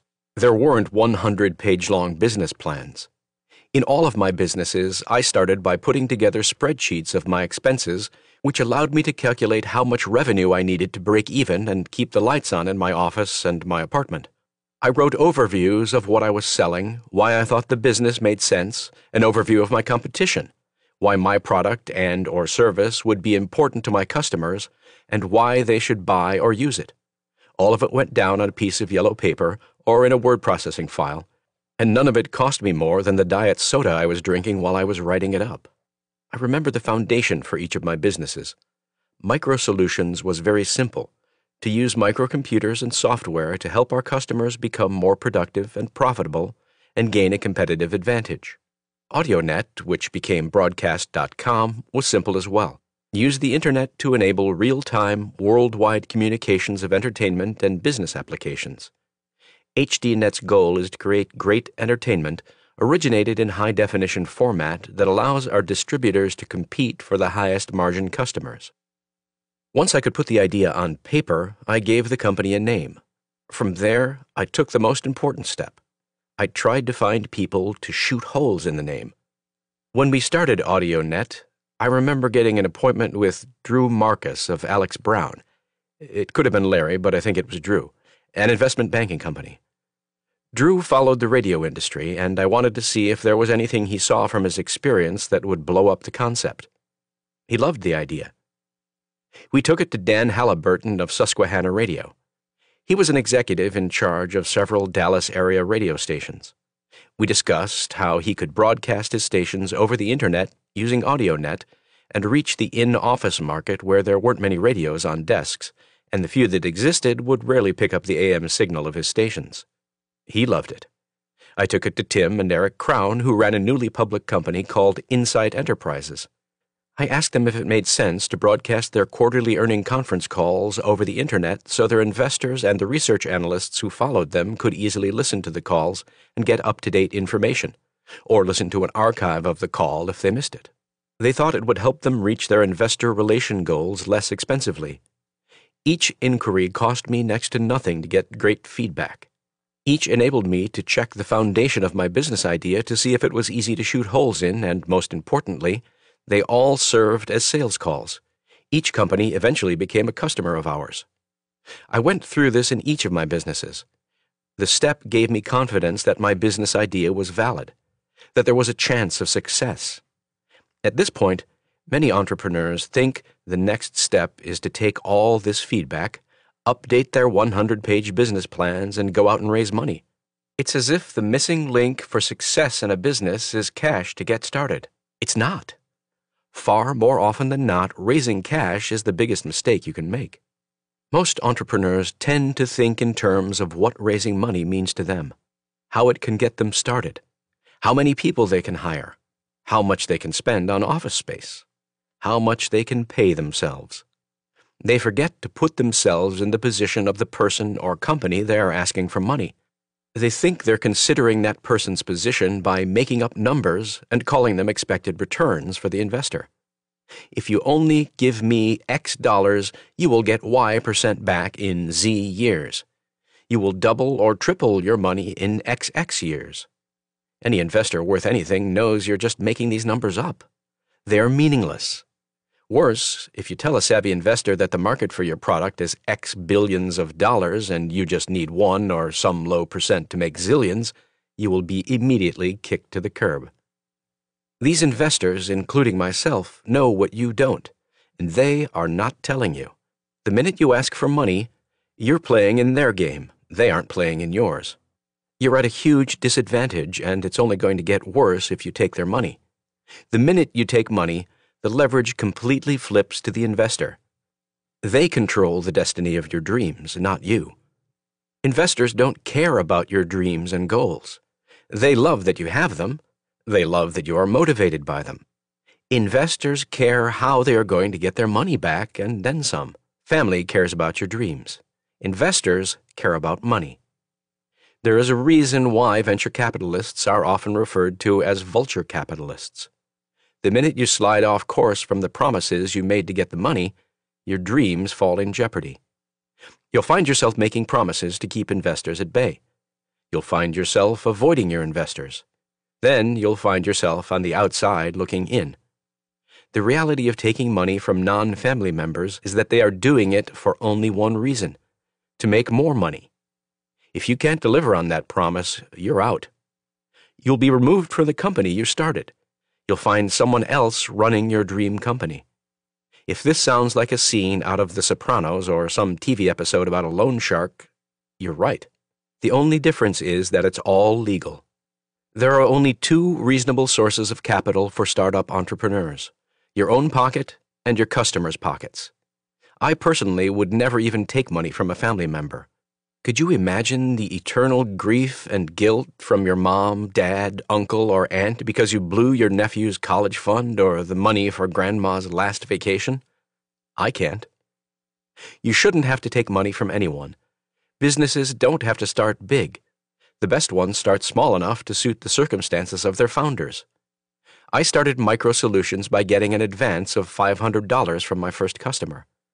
The business didn't grow quickly in the first couple of years, just up to 4 people, and we all worked dirt cheap. So what's wrong with that? Nothing. It's okay to start slow. It's okay to grow slow. As much as you want to think that all things would change if you only had more cash available, they probably won't. The reality is that for most businesses, they don't need more cash, they need more brains. What will you remember when you are 90? Unique opportunities. How many of them will you have in your life? 1? 100? The thing about life is that it's impossible to know. You never know when something you never even considered could happen will happen. As someone who has been incredibly blessed, let me just tell you that the things at the top of my list are not numbers or dollars. They are my family and the things I had fun doing. A lot of people think I'm crazy or chasing publicity or whatever. I don't care what they think. Before I do any of the many things that I get asked to do and that I think might be fun, I have one simple question I ask myself. When I hopefully turn 90 and look back at my life, would I regret having done it or not having done it? Before I started Motley's Pub with Evan Williams when we were at Indiana University and I wasn't even old enough to drink, this was the question I asked myself. Before we sold Micro Solutions, before I spent the money to buy a lifetime pass on American Airlines when I was 29 and then retired to travel the world, before I bought the Mavs, before I did The Benefactor on ABC or Dancing with the Stars or Survivor or WWE's Raw or any number of other fun and amazing things. It's the question I have always asked myself. To me, it's part of being successful. When I'm 90, will I smile when I think back, or will I frown and regret not having done it? Success is about making your life a special version of unique that fits who you are, not what other people want you to be. Connecting to your customers. I have a couple of customer service sayings I tend to overuse. I don't usually speak them out loud. I usually say them to myself as a reminder to always put our customers in any business first. Treat your customers like they own you, because they do. You have to re-earn your customers' business every day. And there's one that came from Yahoo, which I thought was brilliant. When asked what Yahoo stood for, some folks there responded, "You always have other options." I personally think that the only way you can connect to your customers is to put yourself in their shoes. For me personally, if I can't be a customer of my own product, then I probably am not going to do a good job running the company. When I go to a landmark theater, I don't call ahead and tell them I'm coming so I can get special treatment. I stand in line and pay for my ticket like everyone else. I get my popcorn and Diet Coke like everyone else. I get my seat like everyone else. With the Mavs, I sit in a seat that is for sale to the general public. Yes, it's a great seat next to the bench, but I also make sure that I sit in the very top row behind the baskets in our $2 to $10 seats during the season. Same routine. I'm not surrounded by security. I don't get special anything. If the nachos are slow to come and the beer is warm, I know it, and the people sitting around me also let me know. It's interesting to watch different CEOs of different companies and how they deal with the issue of making customers happy. You can tell the ones that don't trust their products or services. They travel with big groups of people. There are advanced teams to make sure everything is perfect. They bring security to places where their customers are families and kids. They protect themselves from any possible interaction, whether direct, phone, or email, by having secretaries filter everything, and they respond with form letters or through assistants, if at all. I don't know how they do it. I make my email available to everyone and anyone. Not only that, and more importantly, I make sure that all the customer service emails get forwarded to me. If someone is complaining, I want to know about it, and I want to get it fixed quickly. The best focus groups are your customers telling you what they think. No company is perfect, but the CEO who doesn't listen to direct feedback from customers will not take the company as far as it can go. But it gets worse from there for CEOs who don't communicate with their customers. There used to be a saying that happy customers might tell one person, but unhappy customers tell 20. In the internet age, one happy customer might make a note in their blog or forward an email. An unhappy customer starts a blog, writes about how unhappy he is, takes out an ad on search engines to let people who are looking for the product know how mad he is, starts an email forwarding chain asking people to boycott the product, does a YouTube video about it, and games YouTube to make it one of the top 10 most viewed videos. You get the picture. In this day and age, it's a lot easier to proactively communicate than to react. It's okay to be a whiner. I'm a whiner. I guess I finally have to admit it. I took a look back at the way I've lived my life, and I can't come to any other conclusion. When I was in high school, I whined about not being able to take business classes my junior year. They were only available to seniors. So I took classes at the University of Pittsburgh instead. When I got to Indiana University, I whined that the classes they wanted me to take weren't enough of a challenge, so I snuck into the MBA program and took graduate-level statistics when I was a freshman.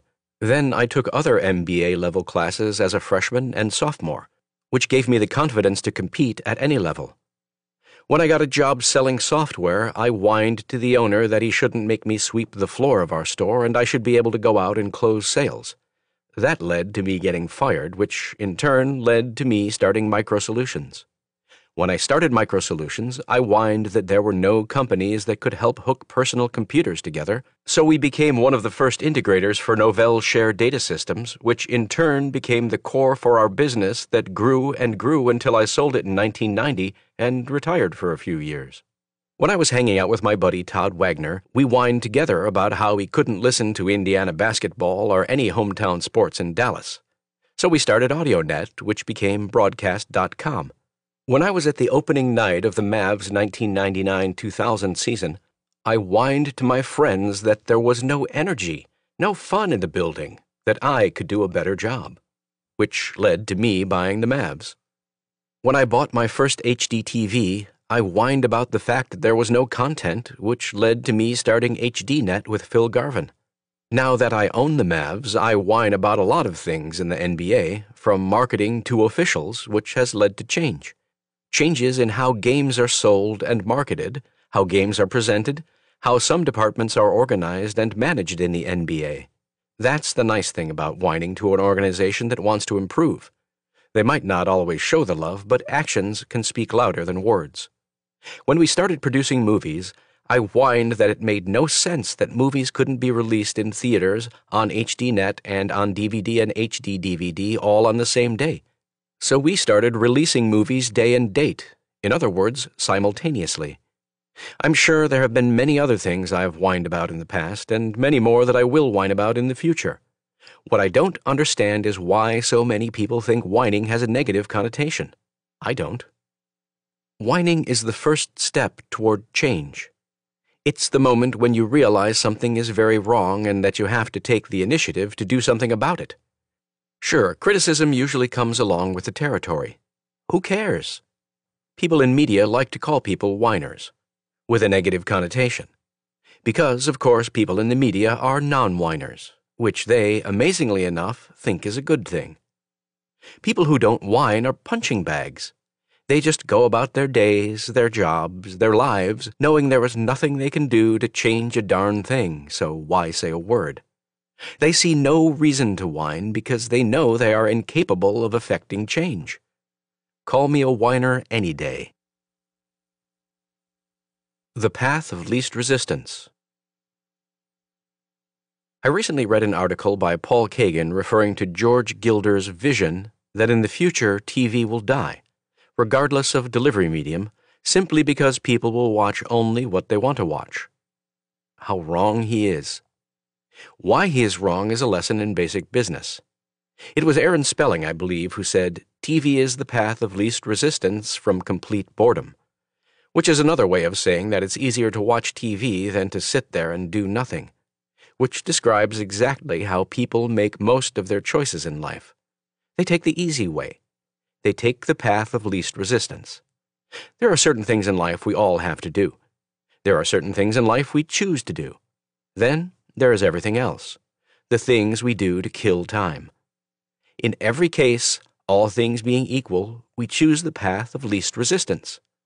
Understanding this concept is key to making good business decisions. When Broadcast.com was around, we understood that our strength came from being the path of least resistance for out-of-market sports that weren't available on national TV. If we had the option of offering a football game that was going to be on national TV in the evening, it wouldn't matter how good the game was.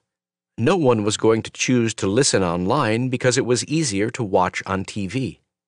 If that same game was on during a weekday afternoon when most people were at work, We knew that we would get a great audience because it was easier for people stuck in their offices to listen on their PCs than to try to sneak out of the office and get to a TV. Offering content for which the path of least resistance was watching or listening online was a key to our building an audience. The path of least resistance is key to why HDNet Films offers our slate of films in a variety of day and date options. For the couple who wants to go on a date, going to a theater is often the path of least resistance for an easy, relatively inexpensive evening together. For the family who wants to see the movie but can't make it out of the house for whatever reason, getting it on HDNet Movies or through day and date delivery of a DVD is the path of least resistance. We feel that people will pay a premium to be able to stay at home and watch those movies, either by subscribing to HDNet or by paying more than the traditional retail price of a DVD. It's easier to pay a premium for access to the movie than to deal with the kids screaming about not being able to go. So we gear the movies we make to an adult audience. Enough people can get out of the house to see the movie, preferably in a landmark theater.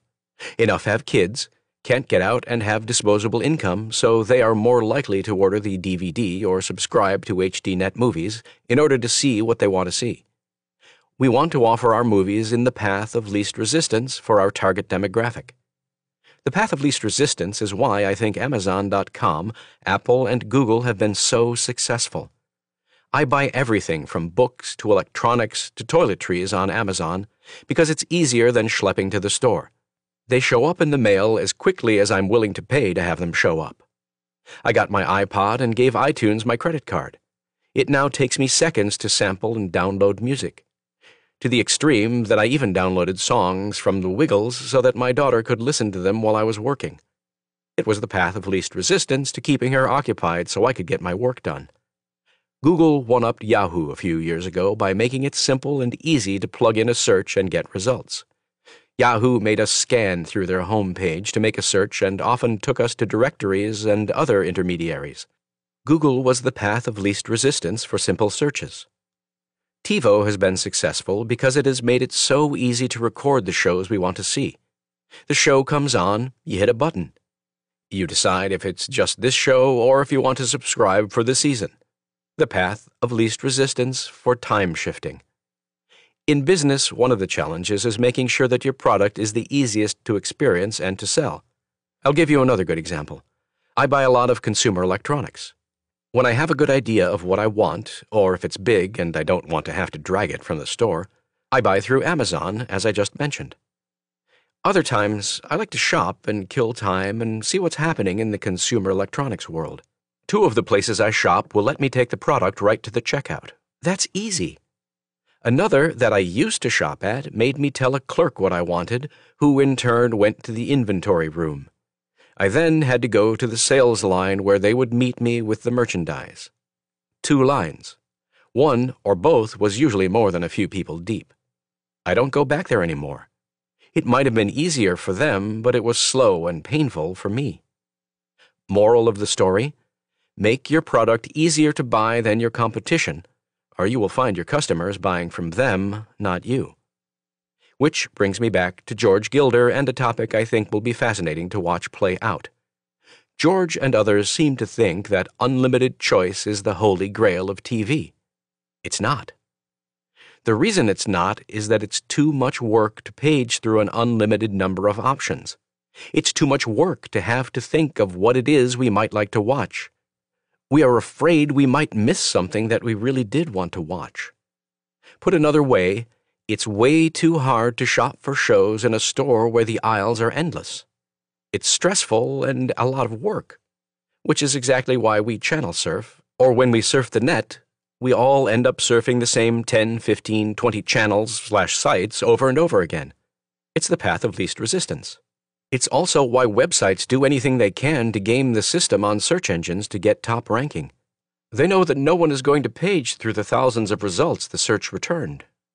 Users will pick from the first page, or they will pick one of the sponsored ads long before they choose to browse through even a couple pages.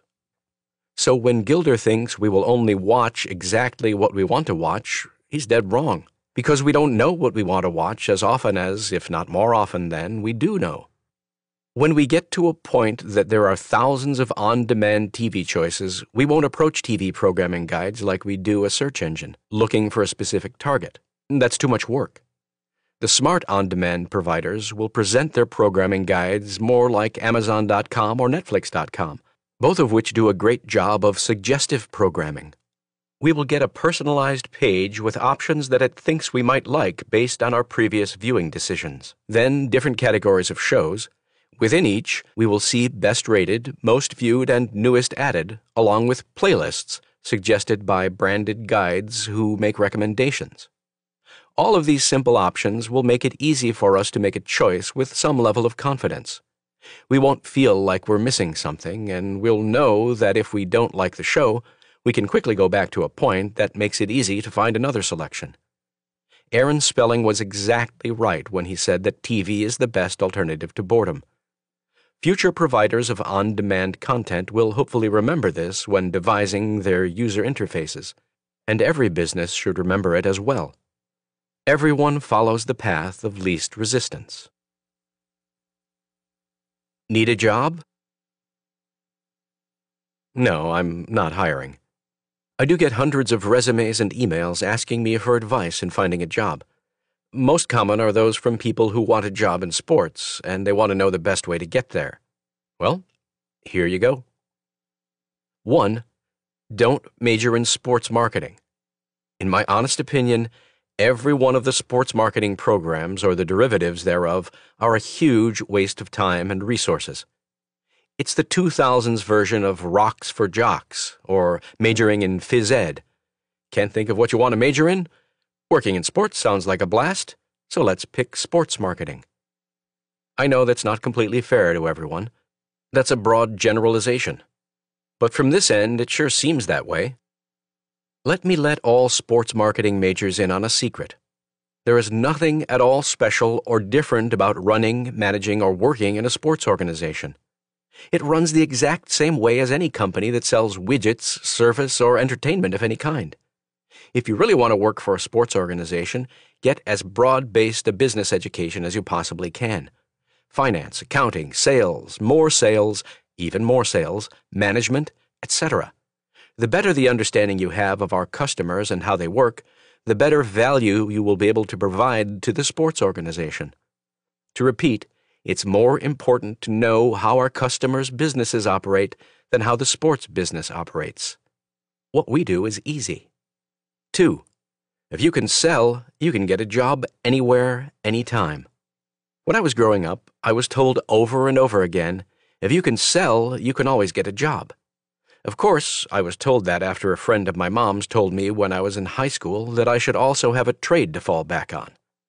He tried to teach me how to lay carpet. My first, last, and only experience was working for him and watching him shake his head and rip out what I had done. But I digress. I don't remember who told me that selling was a job for a lifetime, but they were right. If you can sell, you can find a job in sports. I will take a high school dropout who is caring, involved, and can sell over an MBA in sports management almost every time. What makes a good salesperson? Let me be clear that it's not the person who can talk someone into anything. It's not the hustler who is a smooth talker. The best salespeople are the ones who put themselves in their customer's shoes and provide a solution that makes the customer happy. The best salesperson is the one the customer trusts and never has to question. The best salesperson is the one who knows that with every cold call made, he is closer to helping someone. The best salesperson is the one who takes immense satisfaction from the satisfaction her customer gets.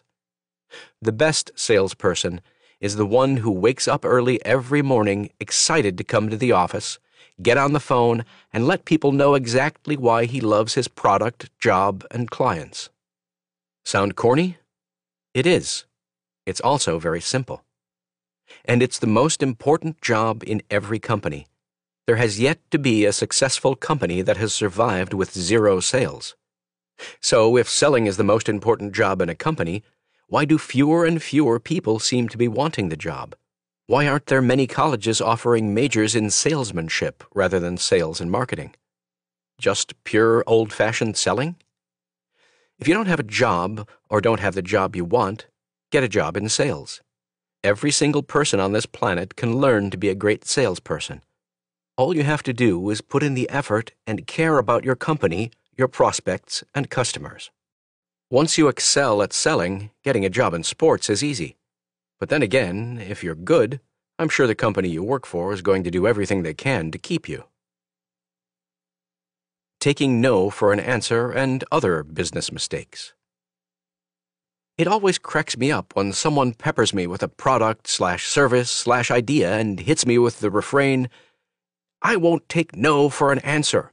Or even better, "Would you take no for an answer?" Let me answer that question for you right now. Hell yes, I take no for an answer. I try to sell good products and services and have ideas that I hope will be successful.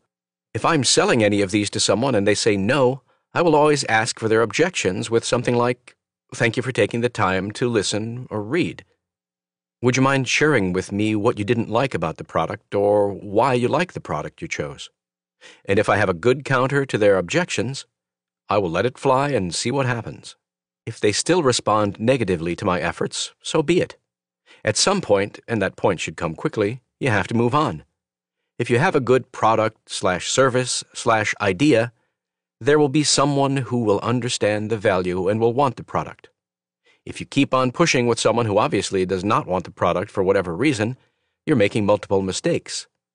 One, you're wasting your and the prospect's time. Wasting your time means you are not selling to the next prospect. Always remember what I tell myself. Every no gets me closer to a yes. You have to move on and start communicating with someone you know might buy your product, rather than wasting more time with someone you already know won't buy your product, service, or idea. 2. The more you push someone who has said no, the more likely you are to appear desperate, and that desperation impacts your brand as a salesperson and the brand of the product. Just because it worked for Bud Fox doesn't mean it will work for you. That was a movie. 3. It's a sign of fear and laziness. It takes work to find qualified prospects. It also takes courage to overcome the fear of not knowing what will happen next. It is very, very easy to send someone an email every day or even hour. That is what a lazy person is going to do. Spend all of 2 seconds hitting the resend button. A smart, focused, and successful salesperson will gear up and do the homework necessary to find their next customer. That is a sign of confidence. If you believe deeply in what you do, it's going to be fun and exciting to find your next customer and show off how amazing your product, service, or idea is. If the last person didn't get it, that's his or her problem, not yours. That is what successful business people do. What do you do? Living in a tense economy, aka sometimes you have to say WTF. This is the year of WTF. In fact, it could be said that this is the decade of WTF. Yep, what the f***? It doesn't matter what got you to the point of saying it. Maybe you got fired or laid off. Maybe your company went out of business. Maybe you quit because you couldn't take it any longer. Maybe you're just graduating from school and the prospect of living at home is far worse than cramming into a beater house or apartment you call the hotel with 12 other roommates. Whatever the reason, the question is, how do you turn this time into the start of something good? I'm here to give you your WTF to-do list. 1. Recognize that it's okay to live like a student. It doesn't matter where you live. It doesn't matter how you live. It doesn't matter what kind of car you drive. It doesn't matter what kind of clothes you wear. It doesn't matter. Your biggest enemies are your bills. The more you owe, the more you stress. The more you stress over bills, the more difficult it is to focus on your goals. More importantly, if you set your monthly income requirements too high, you eliminate a significant number of opportunities.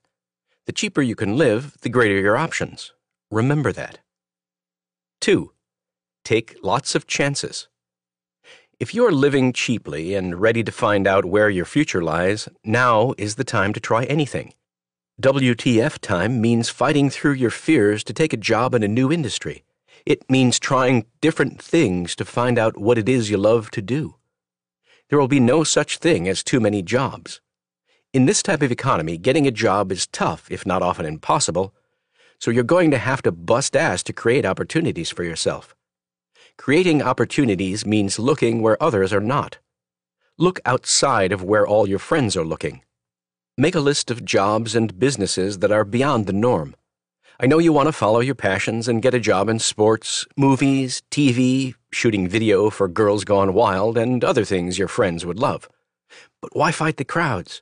Go where people are not. Just like you never thought you'd fall in love again after your first heartbreak, you'll find another industry or job that you'd love as much. Move down your list to other things, then get ready to work hard. In this kind of economy, it really is a numbers game. You're going to have to keep on applying for anything and everything that opens a door you want to walk through. You can never slow down. It's hard work finding a job. If you have bills you have to pay, and it means taking a night job in order to keep looking for the day job or to keep a job you want, do it.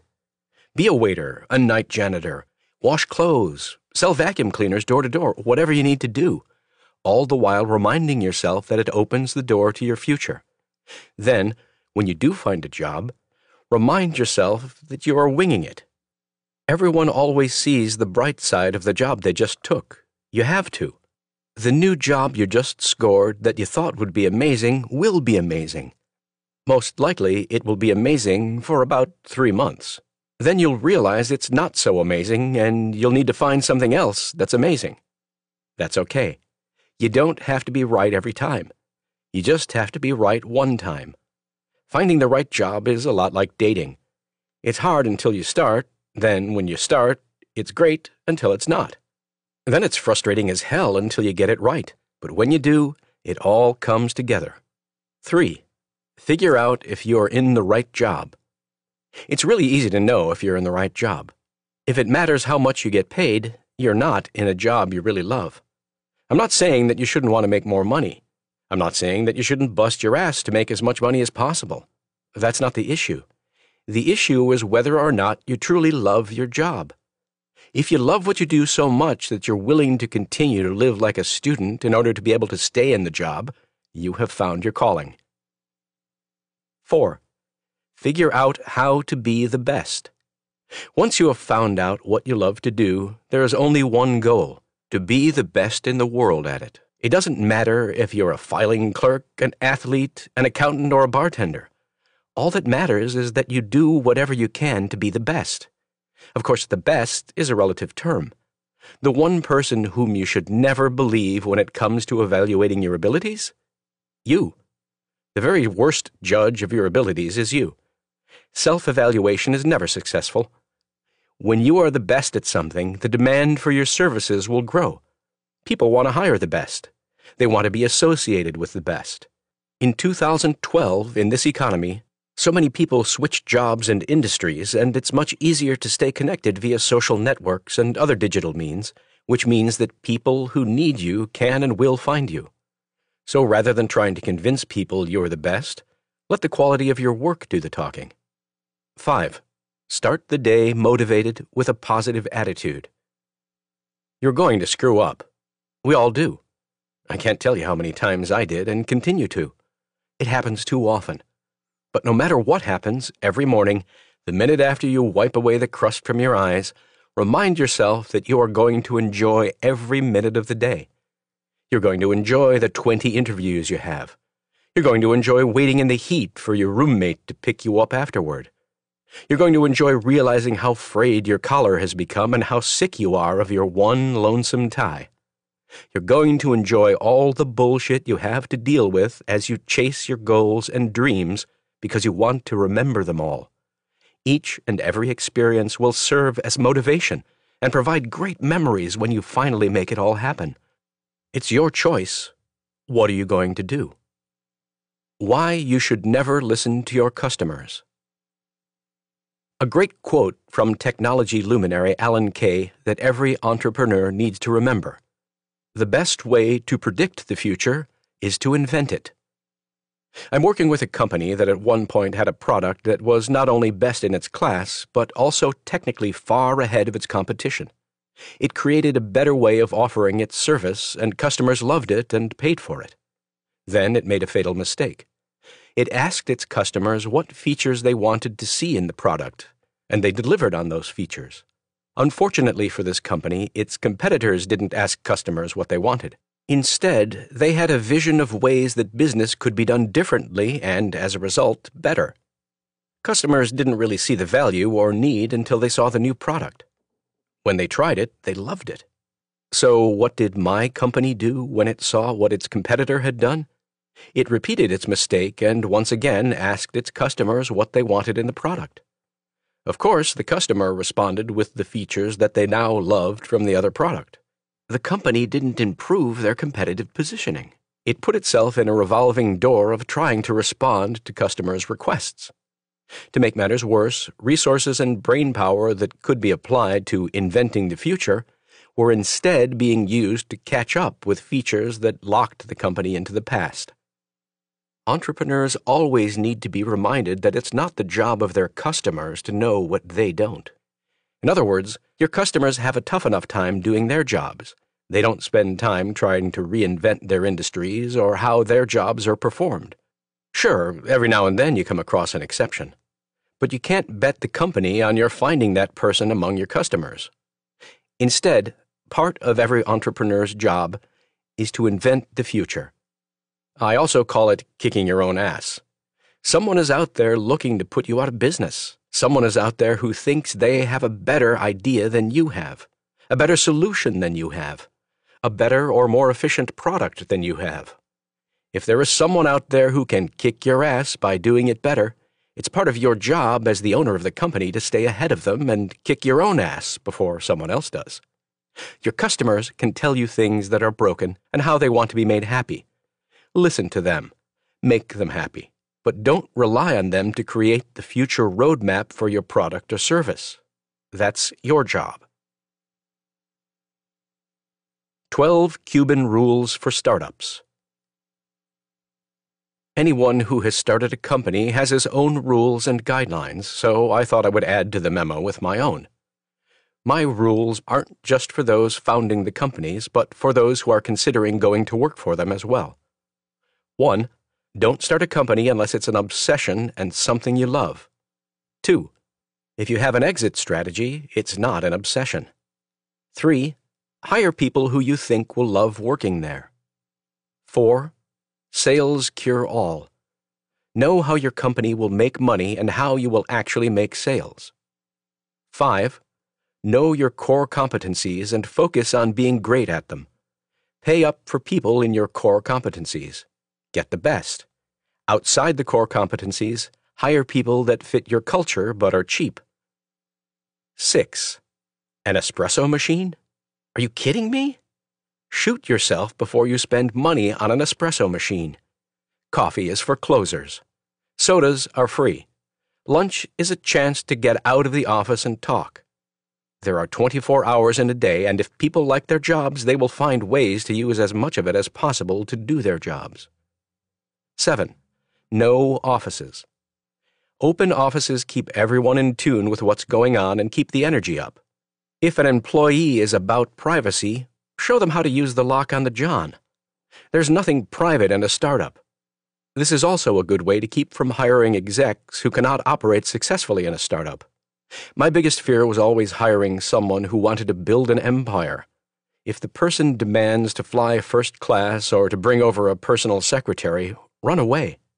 If an exec won't go on sales calls, run away. They are empire builders and will pollute your company. 8. As far as technology, go with what you know. That is always the cheapest way. If you know Apple, use it. If you know Vista, ask yourself why, then use it. It's a startup. There are just a few employees. Let people use what they know. 9. Keep the organization flat. If you have managers reporting to managers in a startup, you will fail. Once you get beyond startup, if you have managers reporting to managers, you will create politics. 10. Never, ever, ever buy swag. A sure sign of failure for a startup is when someone sends me logo-embroidered polo shirts. If your people are at shows and in public, it's okay to buy for your own folks. But if you really think someone is going to wear your YoBaby.com polo when they're out and about, you are mistaken and have no idea how to spend your money. 11. Never, ever, ever hire a PR firm. A PR firm will call or email people in the publications you already read, on the shows you already watch, and at the websites you already surf. Those people publish their emails. Whenever you consume any information related to your field, get the email of the person publishing it and send them a message introducing yourself and the company. Their job is to find new stuff. They will welcome hearing from the founder instead of some PR flack. Once you establish communication with that person, make yourself available to answer their questions about the industry and be a source for them. If you're smart, they will use you. 12. Make the job fun for employees. Keep a pulse on the stress levels and accomplishments of your people and reward them. My first company, MicroSolutions, when we had a record sales month or someone did something special, I would walk around handing out $100 bills to salespeople. At Broadcast.com and MicroSolutions, we had a company shot, the Kamikaze. We would take people to a bar every now and then and buy 1 or 10 for everyone. At MicroSolutions, more often than not, we had vendors cover the tab. Vendors always love a good party. 12 Cuban mantras for success. 1. Time is more valuable than money. You have to learn how to use time wisely and be productive. How wisely you use your time will have far more impact on your life and success than any amount of money. 2. Commit random acts of kindness. Being successful entails being able to not only get along with people, but also to give something back. No one gets to the top on their own, and I believe we all should be able to make those around us smile. 3. No balls, no babies.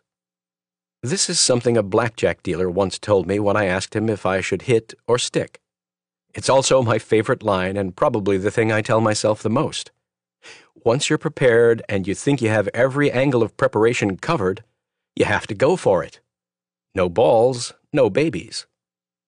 4. Work hard, play hard. I went 7 years without a vacation, but I sure managed to have fun. You have to find ways to blow off steam so you don't blow a gasket. 5. Don't let fear be a roadblock. You can use fear as a roadblock or as motivation. There's always going to be someone who is competing with you, and sometimes they're going to win. Rather than not doing something for fear of losing, take on the challenge. If you fail, get back up and go for it again. I have been fired from more jobs than most people have had. In the search for success, you can fail any number of times, but you only have to get it right one time. 6. Expect the unexpected and always be ready. You don't wake up in the morning with someone telling you that everyone is going to be selling lemonade, so whoever sells the most wins. It's the exact opposite. Life is unpredictable. You never know when a window of opportunity will open or close. You have to realize this and always know that the game is on. Whatever you are striving to achieve isn't waiting in one static place for you to find it. It's the opposite. Everyone has inside of them what it takes to be successful. You just have to be ready to unleash it when the opportunity presents itself. 7. It's okay to yell and be yelled at. One of the rules I have is that I don't mind if people raise their voice or even yell a little bit. At MicroSolutions, my partner Martin and I would have some knockdown dragouts. They were always short bursts. They didn't happen a lot. When they did, I knew and he knew that this was an issue we were both passionate about. As my businesses grew, it happened less often because people deferred to me more often. I hated that. If someone believed strongly enough in something and I was being passionate about something, I wanted them to match my level of passion. So I told people that if they thought it was the only way to get through to me, go for it. This may not work for you in corporate America, but anyone in a family business or in a private business of any size with a partner or two knows exactly what I'm talking about. 8. Everyone gets down. The key is how soon you get back up. I can't count how many times I've gotten up in the morning dreading the day. I wasn't motivated. I was tired. I just wanted to crawl back in bed. Other times I had lost a deal. We had lost a game. Something wasn't working. I just wanted to crawl under a rock and disappear. Everyone goes through those moments. The key is how you fight through them. The people who will be truly successful are those that fight through the quickest and come back stronger and smarter. 9. It's not whether the glass is half empty or half full. It's who is pouring the water. This is one of my favorites. The key in business and success at any endeavor is doing your best to control your destiny. You can't always do it, but you have to take every opportunity you can to be as prepared as and ahead of the competition as you possibly can be. Take the lead, and you can control your own destiny. 10. It's not in the dreaming, it's in the doing. Everyone has it in them to be successful. Everyone.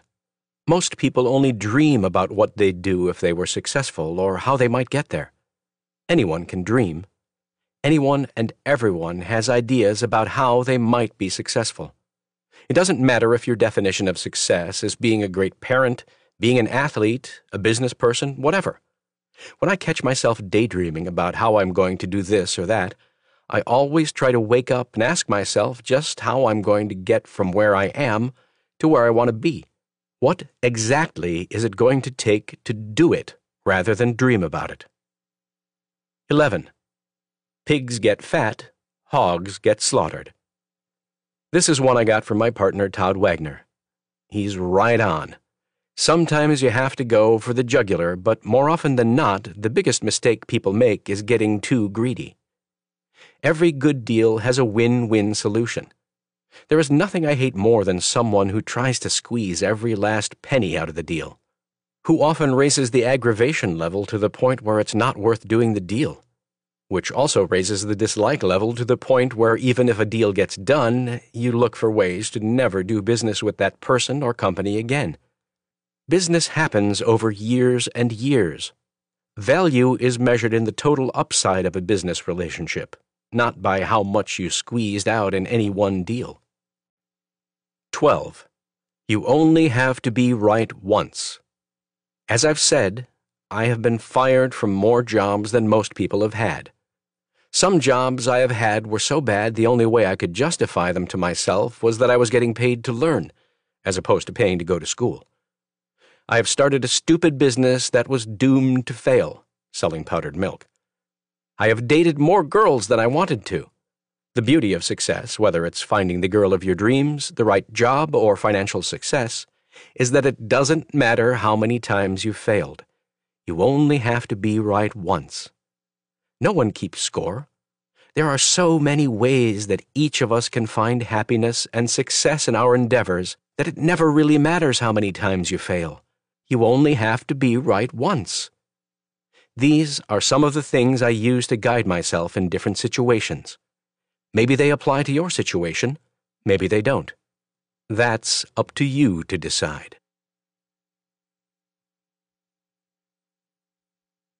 This has been an Audible Studios production of How to Win at the Sport of Business. If I can do it, you can do it. Written by Mark Cuban. Producer, Mike Charzuk. Copyright 2011 by Mark Cuban. Production copyright 2015 by Audible Inc. Audible Studios is a division of Audible Inc.